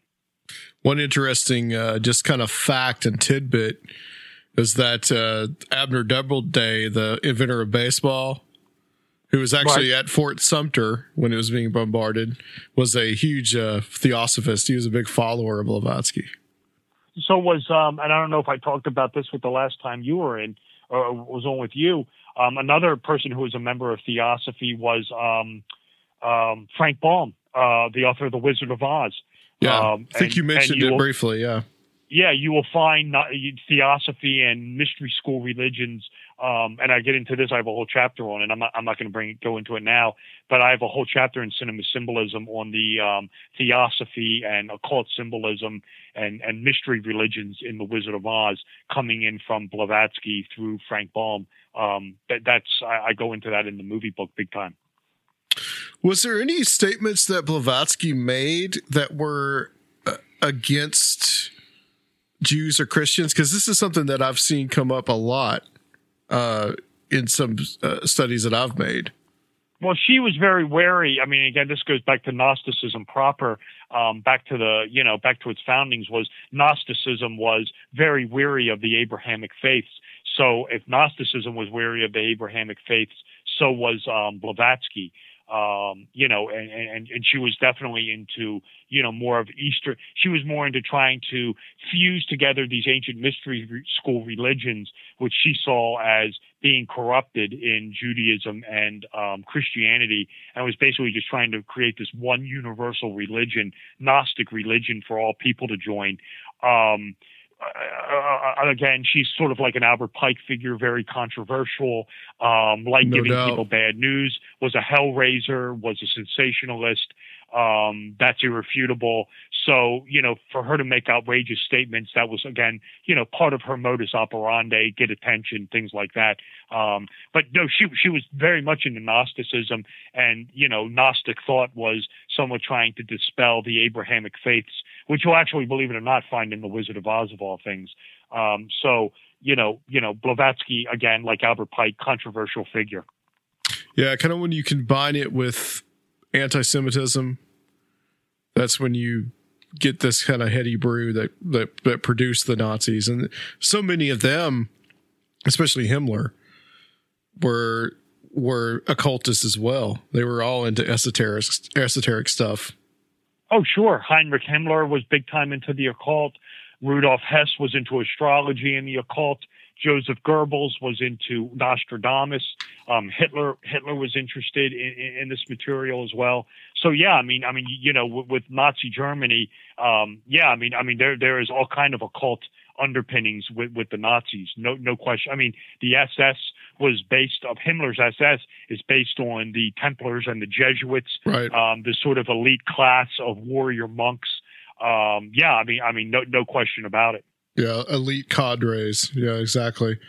I want to ask, this is an interesting thing to ask you about, and we've had a guy on named Walter Bosley on a few times, and one of the themes that has come up with him, especially in a book that he wrote called Empire of the Will, and this was about what he believes are these ritualistic murders that took place in San Bernardino, California in 1915.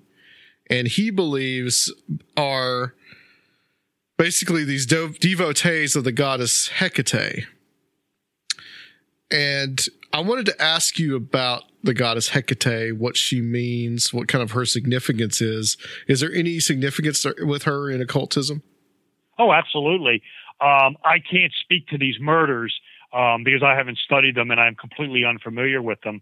But Hecate is usually deemed as the god of witchcraft.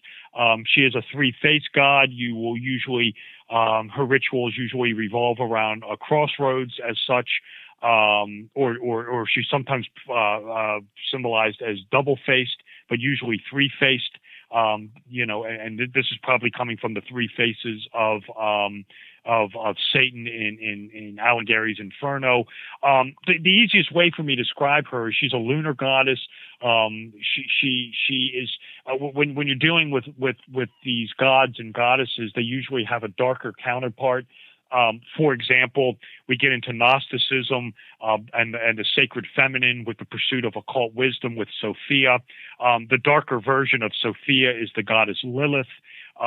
We get into this god Hermes Trismegistus, this wisdom bringer. The darker version of Hermes Trismegistus is Lucifer. And we get into the moon goddess of Diana or Artemis. And her darker version is Hecate. She is a lunar goddess. She associates with witchcraft. She's sort of the goddess of ghosts and demons. And she's very, very revered within witchcraft and demonism. I can't speak to the San Bernardino murders, but it's an important. She's an important goddess within witchcraft. And you know the moon being the symbol of the sacred feminine, witchcraft, of course, a lot of it revolves around the moon, and as such, it would be the darker version of the moon. So it would be the goddess Hecate, very very big goddess in witchcraft. Yeah, she seems to come up a lot, and she has a couple of symbols as well, animal symbols, and one is the dog. And that's always interesting to me because, I mean, your mind goes into different directions because she's the goddess of the crossroads. And you think of the hellhound, you think of that motif, and you think of also owls is another one of her symbols as well. And owls seem to come up in the occult a lot, I've noticed. This will be kind of a foreshadow to our next show, incidentally. What's some of the occult symbolism with owls? Yeah, well, owls usually tie into their wisdom symbols, and this ties into the wisdom goddess more of Minerva than with Hecate. When you're getting into Hecate and you're getting into witchcraft, any sort of animal of ill omen, so like bats, goats, toads, the owl, any night creatures. Are associated, I guess that's probably the better word, night creatures are associated with Hecate. But when you're getting into owls and wisdom symbols, you're dealing with the goddess Minerva. That's her sacred totem. So when you're dealing with owls and wisdom, you're dealing with the goddess Minerva. The reason why owls are considered wise is because they can see things in the dark. AKA they can see things that no one else can see. So the idea is the owl is wise because it can see things no one else can see. So the owl can represent what you said, Hecate and witchcraft, no question about it, but can also be the goddess Minerva as well. I guess it depends on the context that it's being used and presented. Right. Owls also have been associated with Bohemian Grove. That large owl thing that they have. Right. That has to do with the goddess Minerva. The reason the owl is at Bohemian Grove is because Minerva is on the California state seal. It comes off. Minerva is on the California state seal. The California, we could talk about this all night, the history of the California state seal. Minerva comes onto the California state seal from the original Oddfellows Grand Lodge in California, which is the California state seal is a replication of the original Oddfellows state seal. or the Oddfellow Grand Lodge in California. This is being put there by Leland Stanford, the founder of Stanford University. The owl at Bohemian Grove is because of Minerva on the California State Seal. Minerva comes onto the California State Seal via the Oddfellow Seal. It comes onto the Oddfellow Seal from Union College in Schenectady, New York, where Minerva, this is the first Masonic quote-unquote college of the United States. It's the first college to offer degrees in civil engineering or operative Freemasonry. The logo of Union College, I get into this in the Royal Arch of Enoch, the entire occult template with Union College of Schenectady, New York. The aerial template is the sunburst. The logo is "We are all brothers under the laws of Minerva," and the seal is Minerva. So the whole Minerva context actually starts at Union College, goes out west via Leland Stanford and the railroads, turns up on the Oddfellow State Seal, turns up on the California State Seal. The owl at Bohemian Grove is because of Minerva on the California State Seal. So it's not Molech, as has been claimed. Well, it looks like Moloch, and certainly the ritual is Moloch-like. Yeah. But again, I mean, I'll put it to you like this. I've seen that ritual. I joined the Bohemian Grove ritual looks tame compared to some of the college fraternity rituals that you'll see at college. I joined a college fraternity. I've seen some strange stuff, but the whole Bohemian Grove ritual definitely looks like Moloch. I mean, no question about it. It's probably intentionally done where they're just destroying dull care. They're letting their worries go up. But so are you saying that you've seen it on the Alex Jones movie, sure. or you've actually seen it in person? Oh, I haven't seen it in person. Okay. I'm not a member. Okay. I saw it on the Alex Jones thing. But I'll tell you this much. I've seen Stranger up at Gettysburg College, my alma mater. I've seen some really crazy stuff that makes that thing look pretty tame. What's your viewpoint on the Bohemian Club? Well, I mean, it's definitely influential. I mean, this is where the, it's definitely a powerful organization. It's right. sort of the playground of the elites. A lot of presidents have been members there. I believe this is where the Manhattan Project was conjured up. And the ritual is very esoteric. But it's probably more of just a summer camp than anything. But no, anytime you have people of that kind of power getting together, and there's no transparency. I mean, people have a right to ask questions, and things like that. I mean, I don't disagree with it. The ritual is definitely kind of weird. But I would definitely suggest that the owl, aka Moloch, is definitely there through the Minerva appearing on the California State Seal. So it's probably more of a wisdom emblem, and that would make sense. The people are wise who are there or whatever. That's probably what it would probably more connotate to. But no, if you look at that thing and you're familiar with Moloch, I mean, no, it definitely looks like a Moloch-styled ritual. I don't dispute that in any way, shape, or form. Yeah, I think for me, it's not necessarily the weird ritual or guys dressing up in robes and having a ritual narrated by Walter Cronkite.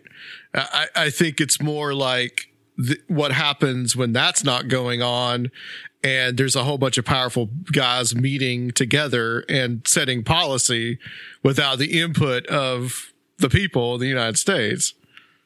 I think that's the issue there, Oh, I agree. I don't disagree with you. No, I think it's a very fair criticism of the place. Yeah, absolutely.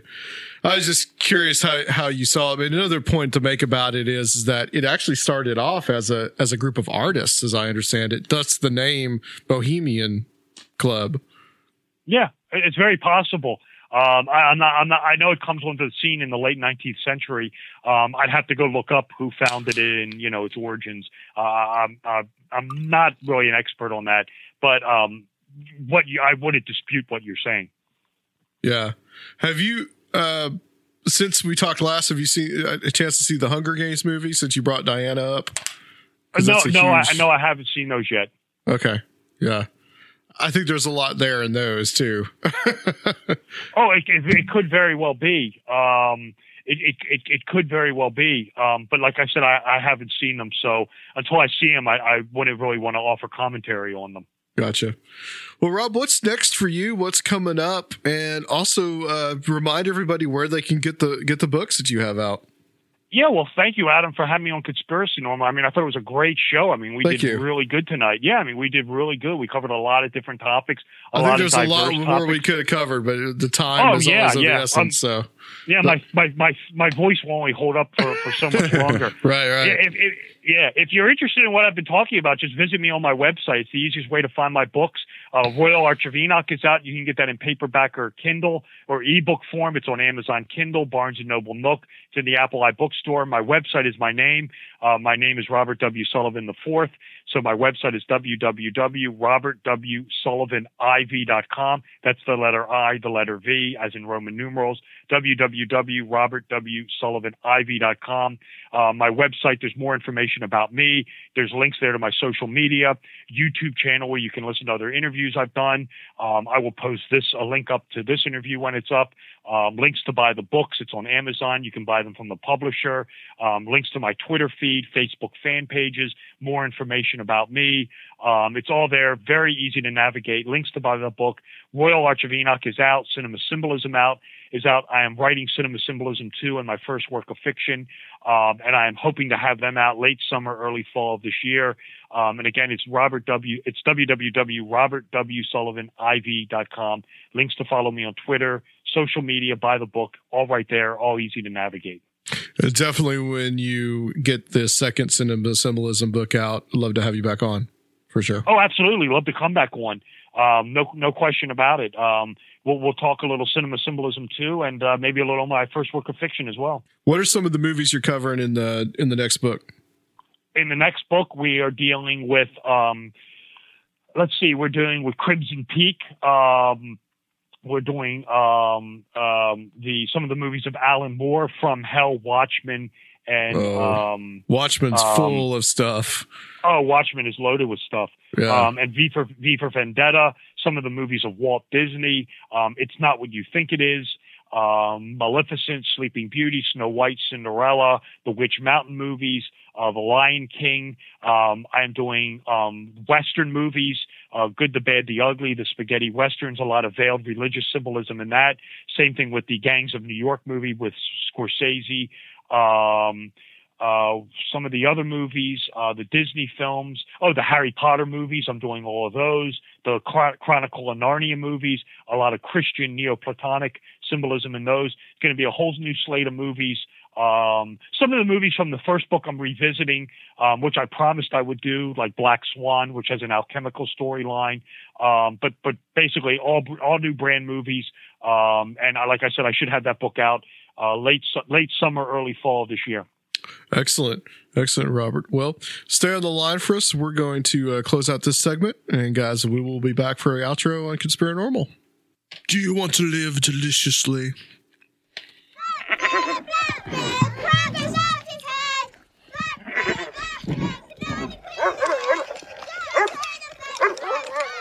Get back! Vincent, stop that!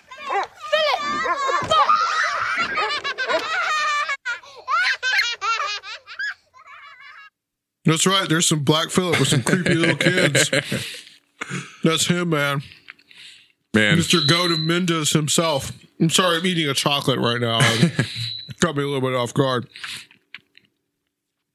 That was quite an interesting and very informative interview.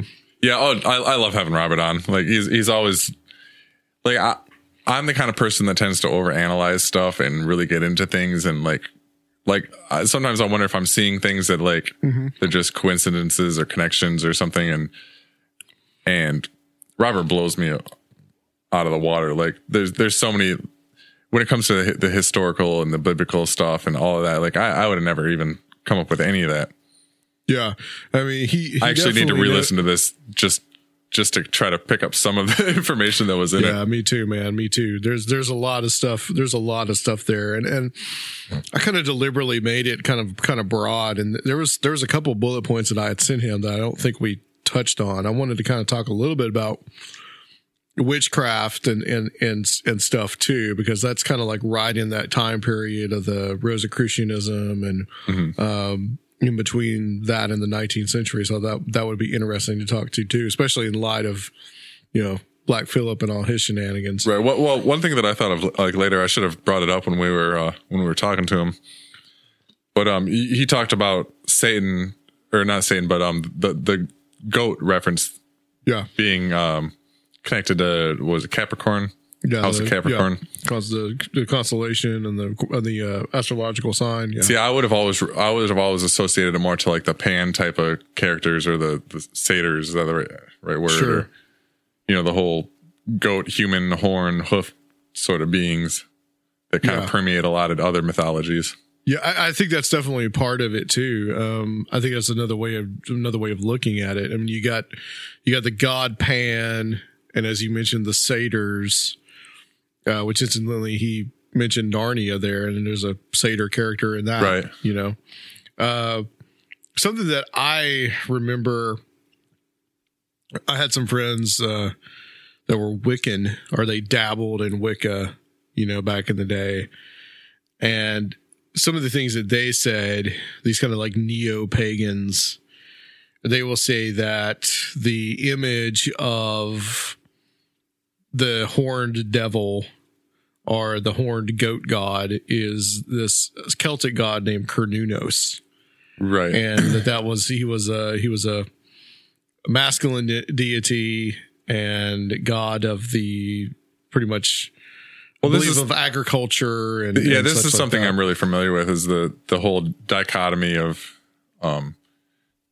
basically the whole universe as far as Celtic paganism is concerned. You've got the male and the female side, the dark and the light side, and that one side, that one whole column or whatever, that's represented by the horned god, they call him, or right. And that's something with you mentioned the female. We talked about the witch at the beginning of the show. Here's an interesting thing about the whole concept of the witch, is that it seems to me like it's like this holdover from when our culture, or the culture that we sprang from, was probably more of a matriarchal society, and then kind of like the patriarchy took over in a way. Men became more of a focus in society, and then women, and that survived, and then was later viewed as a threat to kind of the patriarchy system at that time point. Yeah, I never thought about it like that. Yeah, because a lot of the things that they say witches would do, and some of it's just folk medicine. Yeah, right? A lot of it was. Yeah, I mean, some of the things that they say witches would do was very similar to just that kind of thing. Folk medicine, folk arts, casting of spells. Like, you would go to somebody to help you if you whatever it was, your crops were failing, or you needed to make somebody fall in love with you, those type of things. And these people were readily available. And kind of when I would put more the emphasis on the Roman Empire than Christianity, the kind of structure that Christianity later took over. That kind of structure was what stamped on this more very patriarchal society, and those women became marginalized, and later it just became irrational fear, like we discussed earlier. Right. So, well, and when did that movie take place? The 1600s. Like, that was that was a rough time to live. There's a lot of horrible things that can happen to you, and any kind of a scapegoat that keeps up the community's morale, or sends the focus elsewhere, was right. I mean, to a survival standpoint, almost like a necessity. It was so tough to live. Almost just like a diversion. Like, it was fun to go out and watch these people get executed, right? Well, and they're like, well, okay, we did what we had to do to appease the gods. Now everything will be fine for a couple more weeks till we realize that the crops are still failing, and then we'll find something else to. Yeah. Yeah. I think it's a very complicated history. Yeah, for sure. As far as all that goes. And, like I said before, the concept of the witch hunt has become very much kind of like an American motif in many ways. Mm-hmm. What's some of the other things you got out of the interview that you wanted to talk about? Oh man, the everything about the I don't even know if Rosicrucians. Yeah, Rosicrucians. Like that's something I've heard the term a lot of times, but never delved into, and I don't really fully know the connection to like the Masons or in my mind it was another section of like this kind of not elitist, but sort of on the fringes brotherhood sort of society. Sure. But I don't know anything else really about them. I know they're connected to the Georgia Guidestones, and I knew that before our episode. But yeah, I think kind of tangentially with the Georgia Guidestones. From what Dr. Future had said about him. But even from the little bit of evidence, it was just like some letters and stuff that could be interpreted as being. Yeah. I think they might have had some input, and you gotta remember too, so much of this is like these societies that say they're Rosicrucian or they have Rosicrucian ideas, but are they necessarily Rosicrucian? Like, for example, there's a lot of Knights Templar groups out there that claim to be the actual Knights Templar, but most of them are just modern, manifestations. Right. They don't have there's not a paper trail all the way to the Knights Templar. Right. It's just that they share the same beliefs and it's a revival and they're trying to bring it back. Well, and I think almost any society that's grown up in this country will be able to trace its lineage back to the Knights Templar. All these, the Masons and our founding fathers and everybody, I think that they had some sort of common thread. Right. And a lot of it would have been like what Robert was talking about, is just this common thread of ideas. Yeah. Not to say that they're direct descendants though. Right. Right. I mean, definitely not, definitely not. You can say like this organization, bequeathed this one day to this organization. Like you would just have to look at it as this common ideas, and this organization passes their ideas to this other people. Yeah.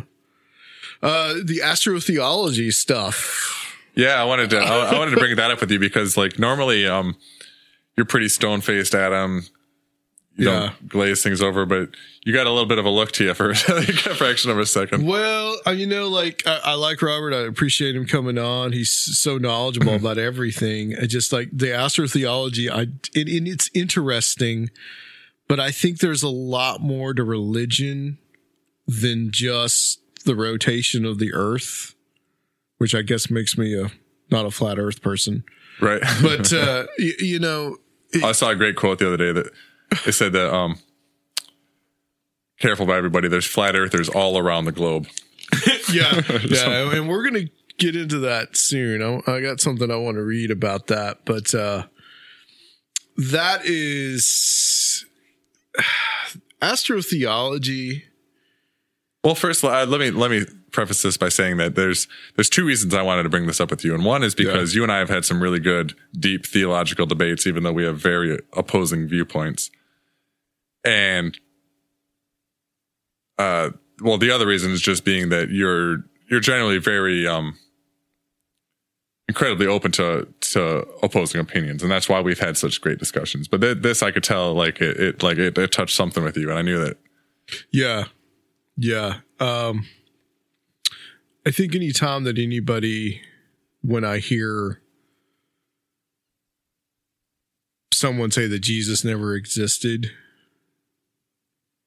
I do take kind of umbrage with that. And it wasn't something that I was going to bring up because we would have ended up talking about that and not talking about the other subject that I wanted to get to, the plan for the show. I'm a Christian.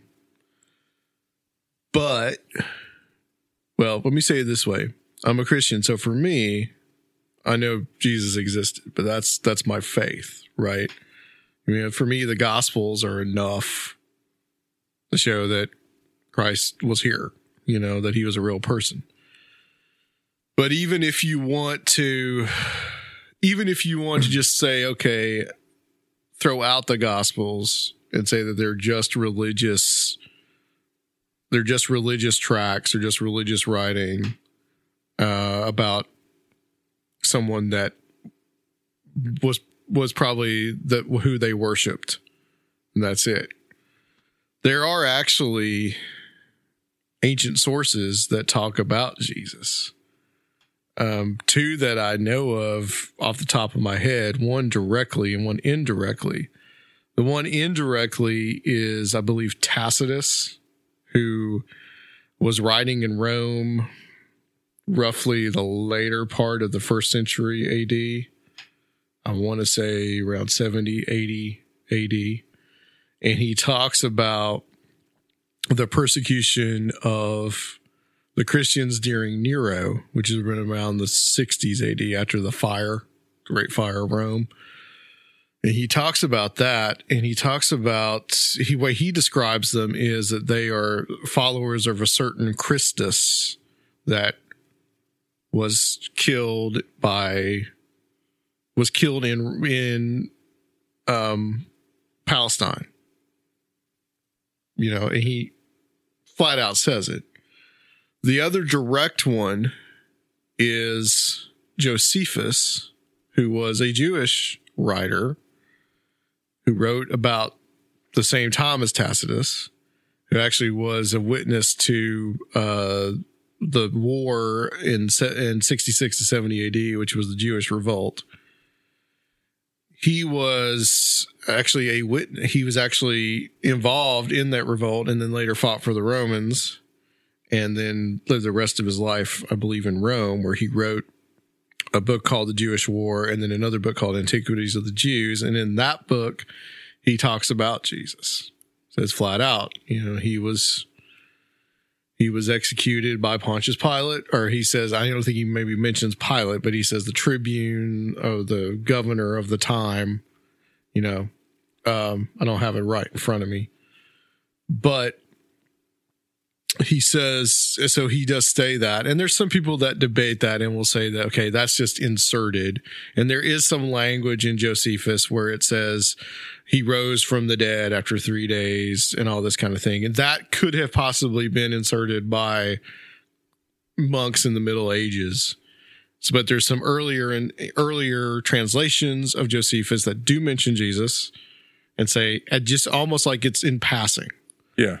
So, in that respect, you do have two sources at least that do say that Jesus lived and was a real person. Right. And whether you want to say he was the Son of God and he was crucified, he rose from the dead for 3 days, or you just want to say he was a prophet, whatever, there was a real person. Right. Well, the other reason I wanted to bring this up with you is because I've always, even as a little kid, like I was raised in, a Lutheran church and, went to church every Sunday and went through Sunday school and was confirmed and all that. But I've always looked at a lot of the Bible as being, very metaphoric, and a lot of the teachings in it, like 90% of what Jesus said was parables and stories and things that had alternate meanings and underlying themes and just ways to teach people to not, just how to act with other people, just how to be a good person. Yeah. And the Old Testament too, which, you can trace its stories back to a lot of other stories. And I think a lot of that was sort of recycled and then bound back in because that was part of the times when the New Testament was, being written. And so for me, this isn't as much of a stretch, I think. And then not to say that these people didn't exist or whatever, but I've heard a lot of references to a lot of alternate stories that are very similar to Jesus's. The him being representing the Son, not just the Son of God, but the Son. Well, I will say this, and this is another thing that Robert mentioned was, that he has parallels in ancient gods of the Near East. Specifically, he mentioned Horus. Mm-hmm. Mithras is another one. This got really big this idea got really big after the movie Zeitgeist came out. And this whole idea that you had these other gods or demigods of the Mediterranean world that were born of a virgin and died, or pinned on a tree, died, and then rose again after 3 days. Well, I've heard our good friend Scotty Roberts talk about this as well. And I looked into it, and I've looked into a couple things, and Chris White, who's been another guest on this show, he's looked into that and kind of looked into the whole Zeitgeist thing as well, that part of Zeitgeist, because Zeitgeist is divided into three, one of which talks about 9/11, by the way. And a lot of that information from a lot of these writings about these other gods were actually after the Gospels were written. So they were almost like they were copying Christianity and not the other way around. Yeah. That's the one thing you're not being told when somebody tells you, well, there really wasn't a Jesus. He's just a copy of Horus or a copy of Mithras. See, even having heard of those other stories, I never questioned that there was a Jesus. Yeah. I just question the relevance of some of his backstory, maybe. Right.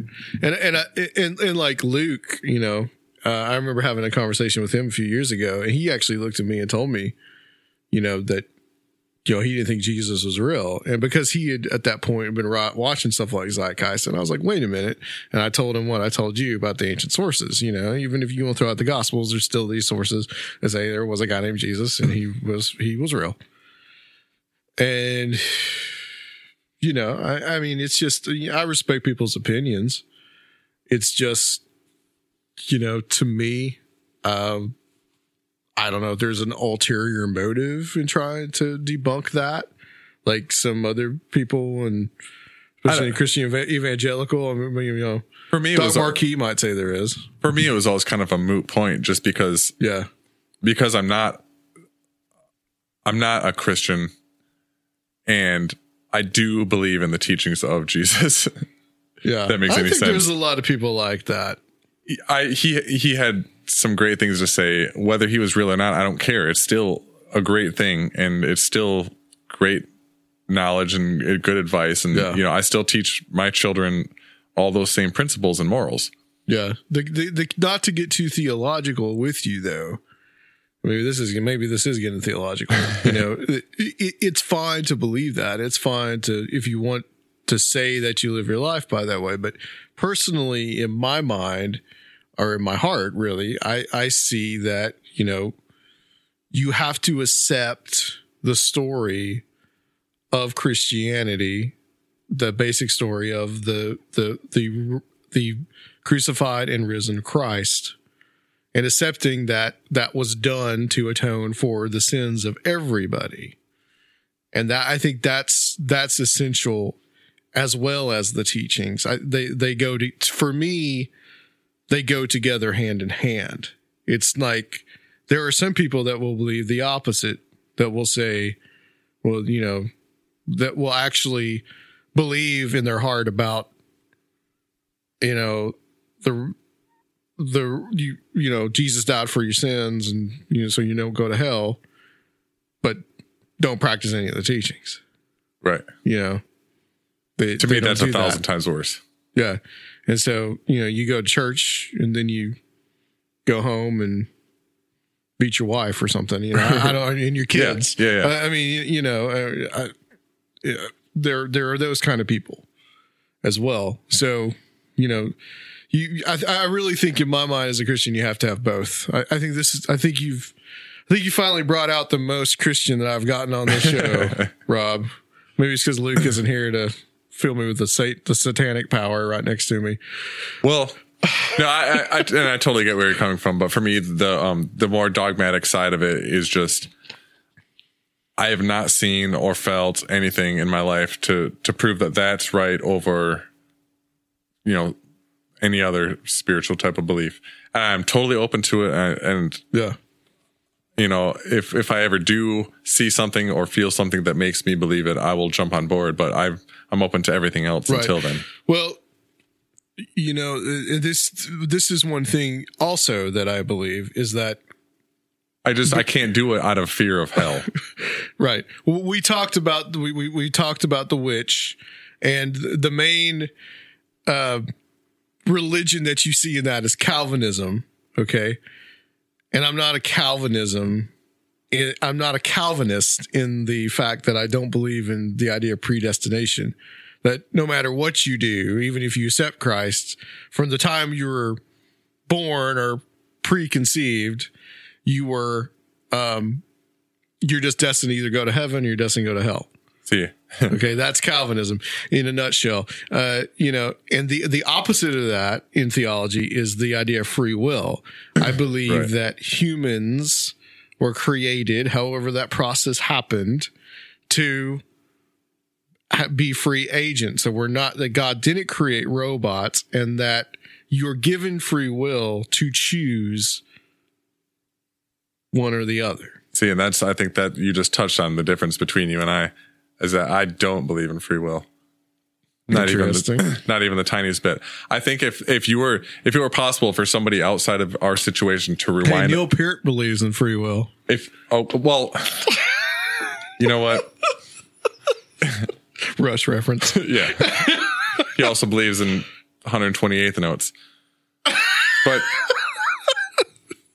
if somebody were to come in here and rewind this whole situation 10 minutes without our knowledge and without us knowing what we knew between then and now, I believe that you and I would reenact the scene perfectly without even the tiniest little itty bit of change. So with that being said, you could take me all the way back to birth, and I'm going to end up here believing what I believe. And if I could die right now and go to hell because of that, that makes all the rest of it really hard for me. Interesting. I think we're getting deep on this. Yeah, we are. We are.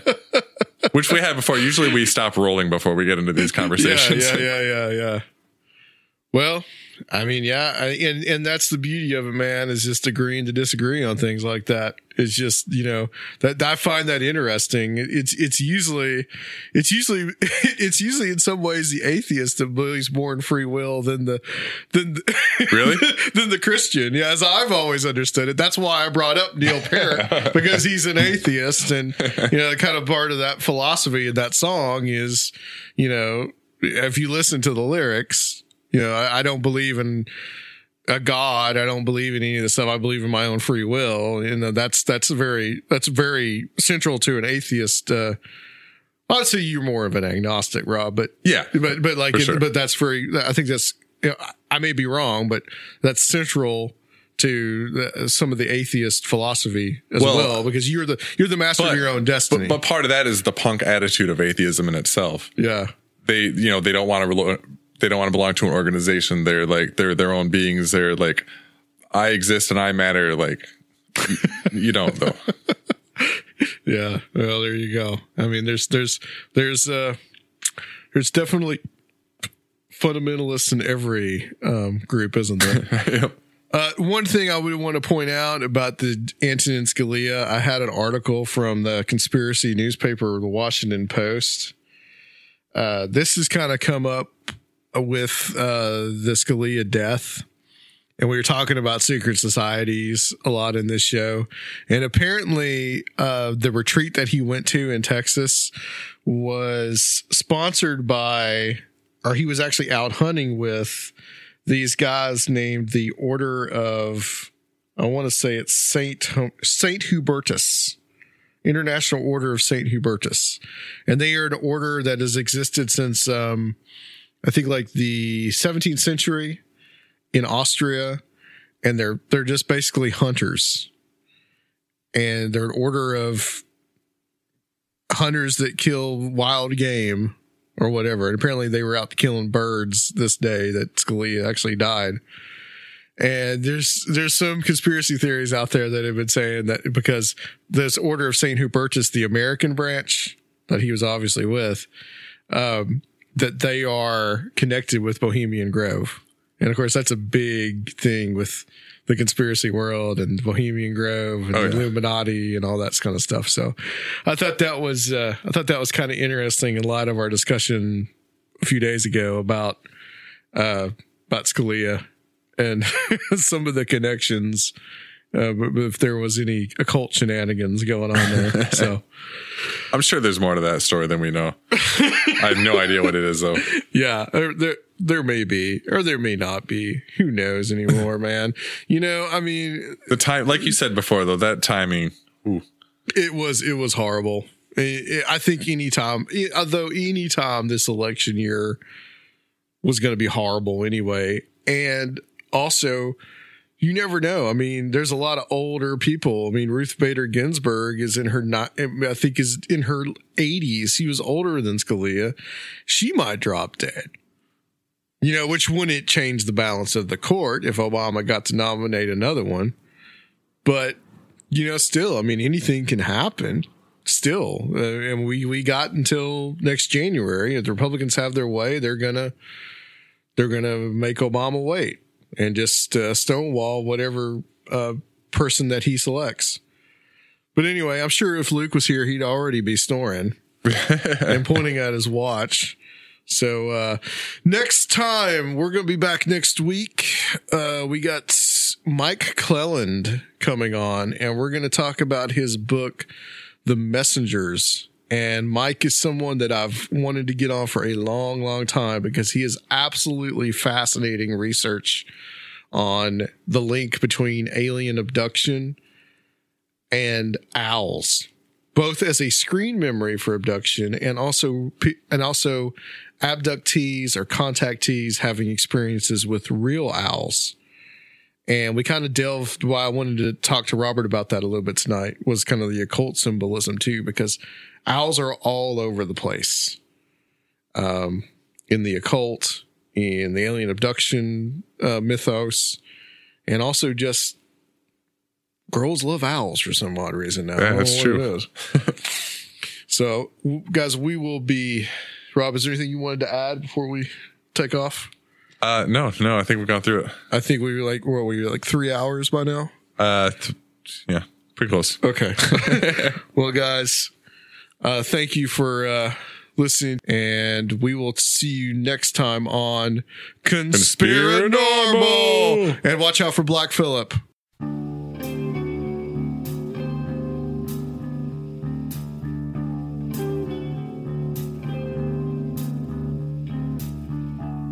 When I look out my window, many sights to see. And when I look in my window, so many different people to be, that it's strange, so strange. You got to pick up every stitch. You got to pick up every stitch. You got to pick up every stitch. Oh no! Must be the season of the witch. Must be the season of the witch. Must be the season of the witch. Must be the season of the witch.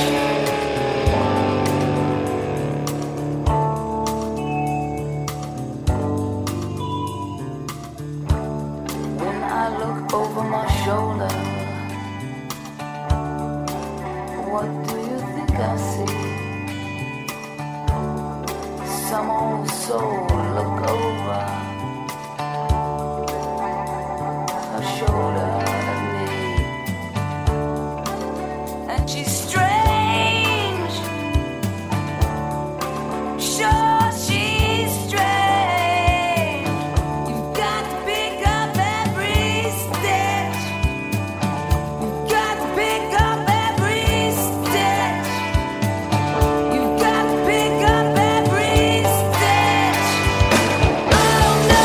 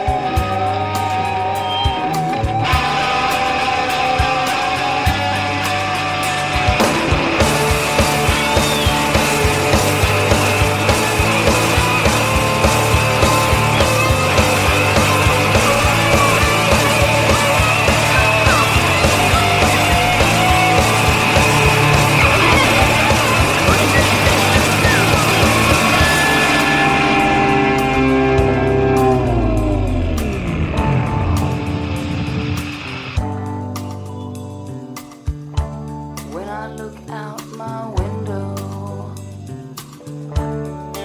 what do you think I see? And when I look in my window, so many different people to be. It's strange, sure it's strange. You've got to pick up every stitch. You've got to pick up every stitch. The rabbit's running in the ditch.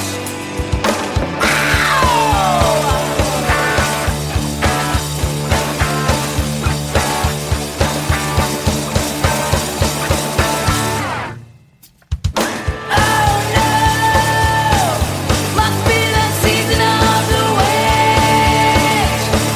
Must be the season of the witch. Must be the season of the witch. Yeah, yeah, yeah. Be the season of the witch.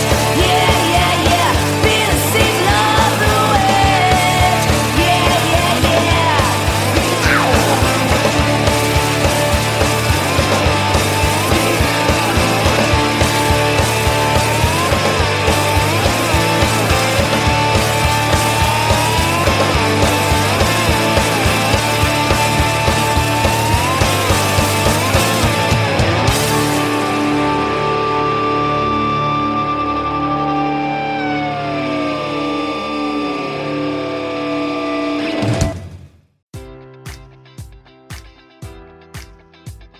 Enjoy all your favorite sports like never before at BetMGM. Sign up using code Buckeye and receive up to $1,500 back in bonus bets if you don't win your first bet. When you register with BetMGM, you'll get instant access to a variety of parlay selection features, live betting options, and the best daily promotions in the business. And with BetMGM at your fingertips, every play and every game matters more than ever. Place your money line, prop, or parlay bets with the king of sportsbooks today. Sign up using code Buckeye and receive up to $1,500 back in bonus bets if you don't win your first bet.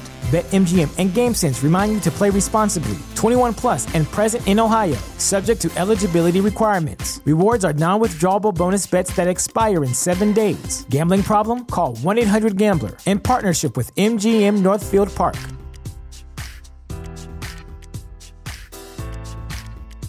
Support for this podcast and the following message come from Corient. Corient provides wealth management services centered around you. They focus on exceeding your expectations and simplifying your life. Corient has been helping high achievers just like you enjoy their lives more fully, preserve their wealth, and provide for the people, causes, and communities they care about. As one of the largest integrated fee-only registered investment advisors in the U.S., Corient has deeply experienced teams in 23 strategic locations. Corient has extensive knowledge spanning the full spectrum of planning, investing, lending, and money management disciplines. Leverage Corient's exclusive network of experts to craft custom solutions designed to help you reach your financial goals, no matter how complex they may be. Real wealth requires real solutions. For more information, connect with a wealth advisor today at Corient.com. That's Corient.com.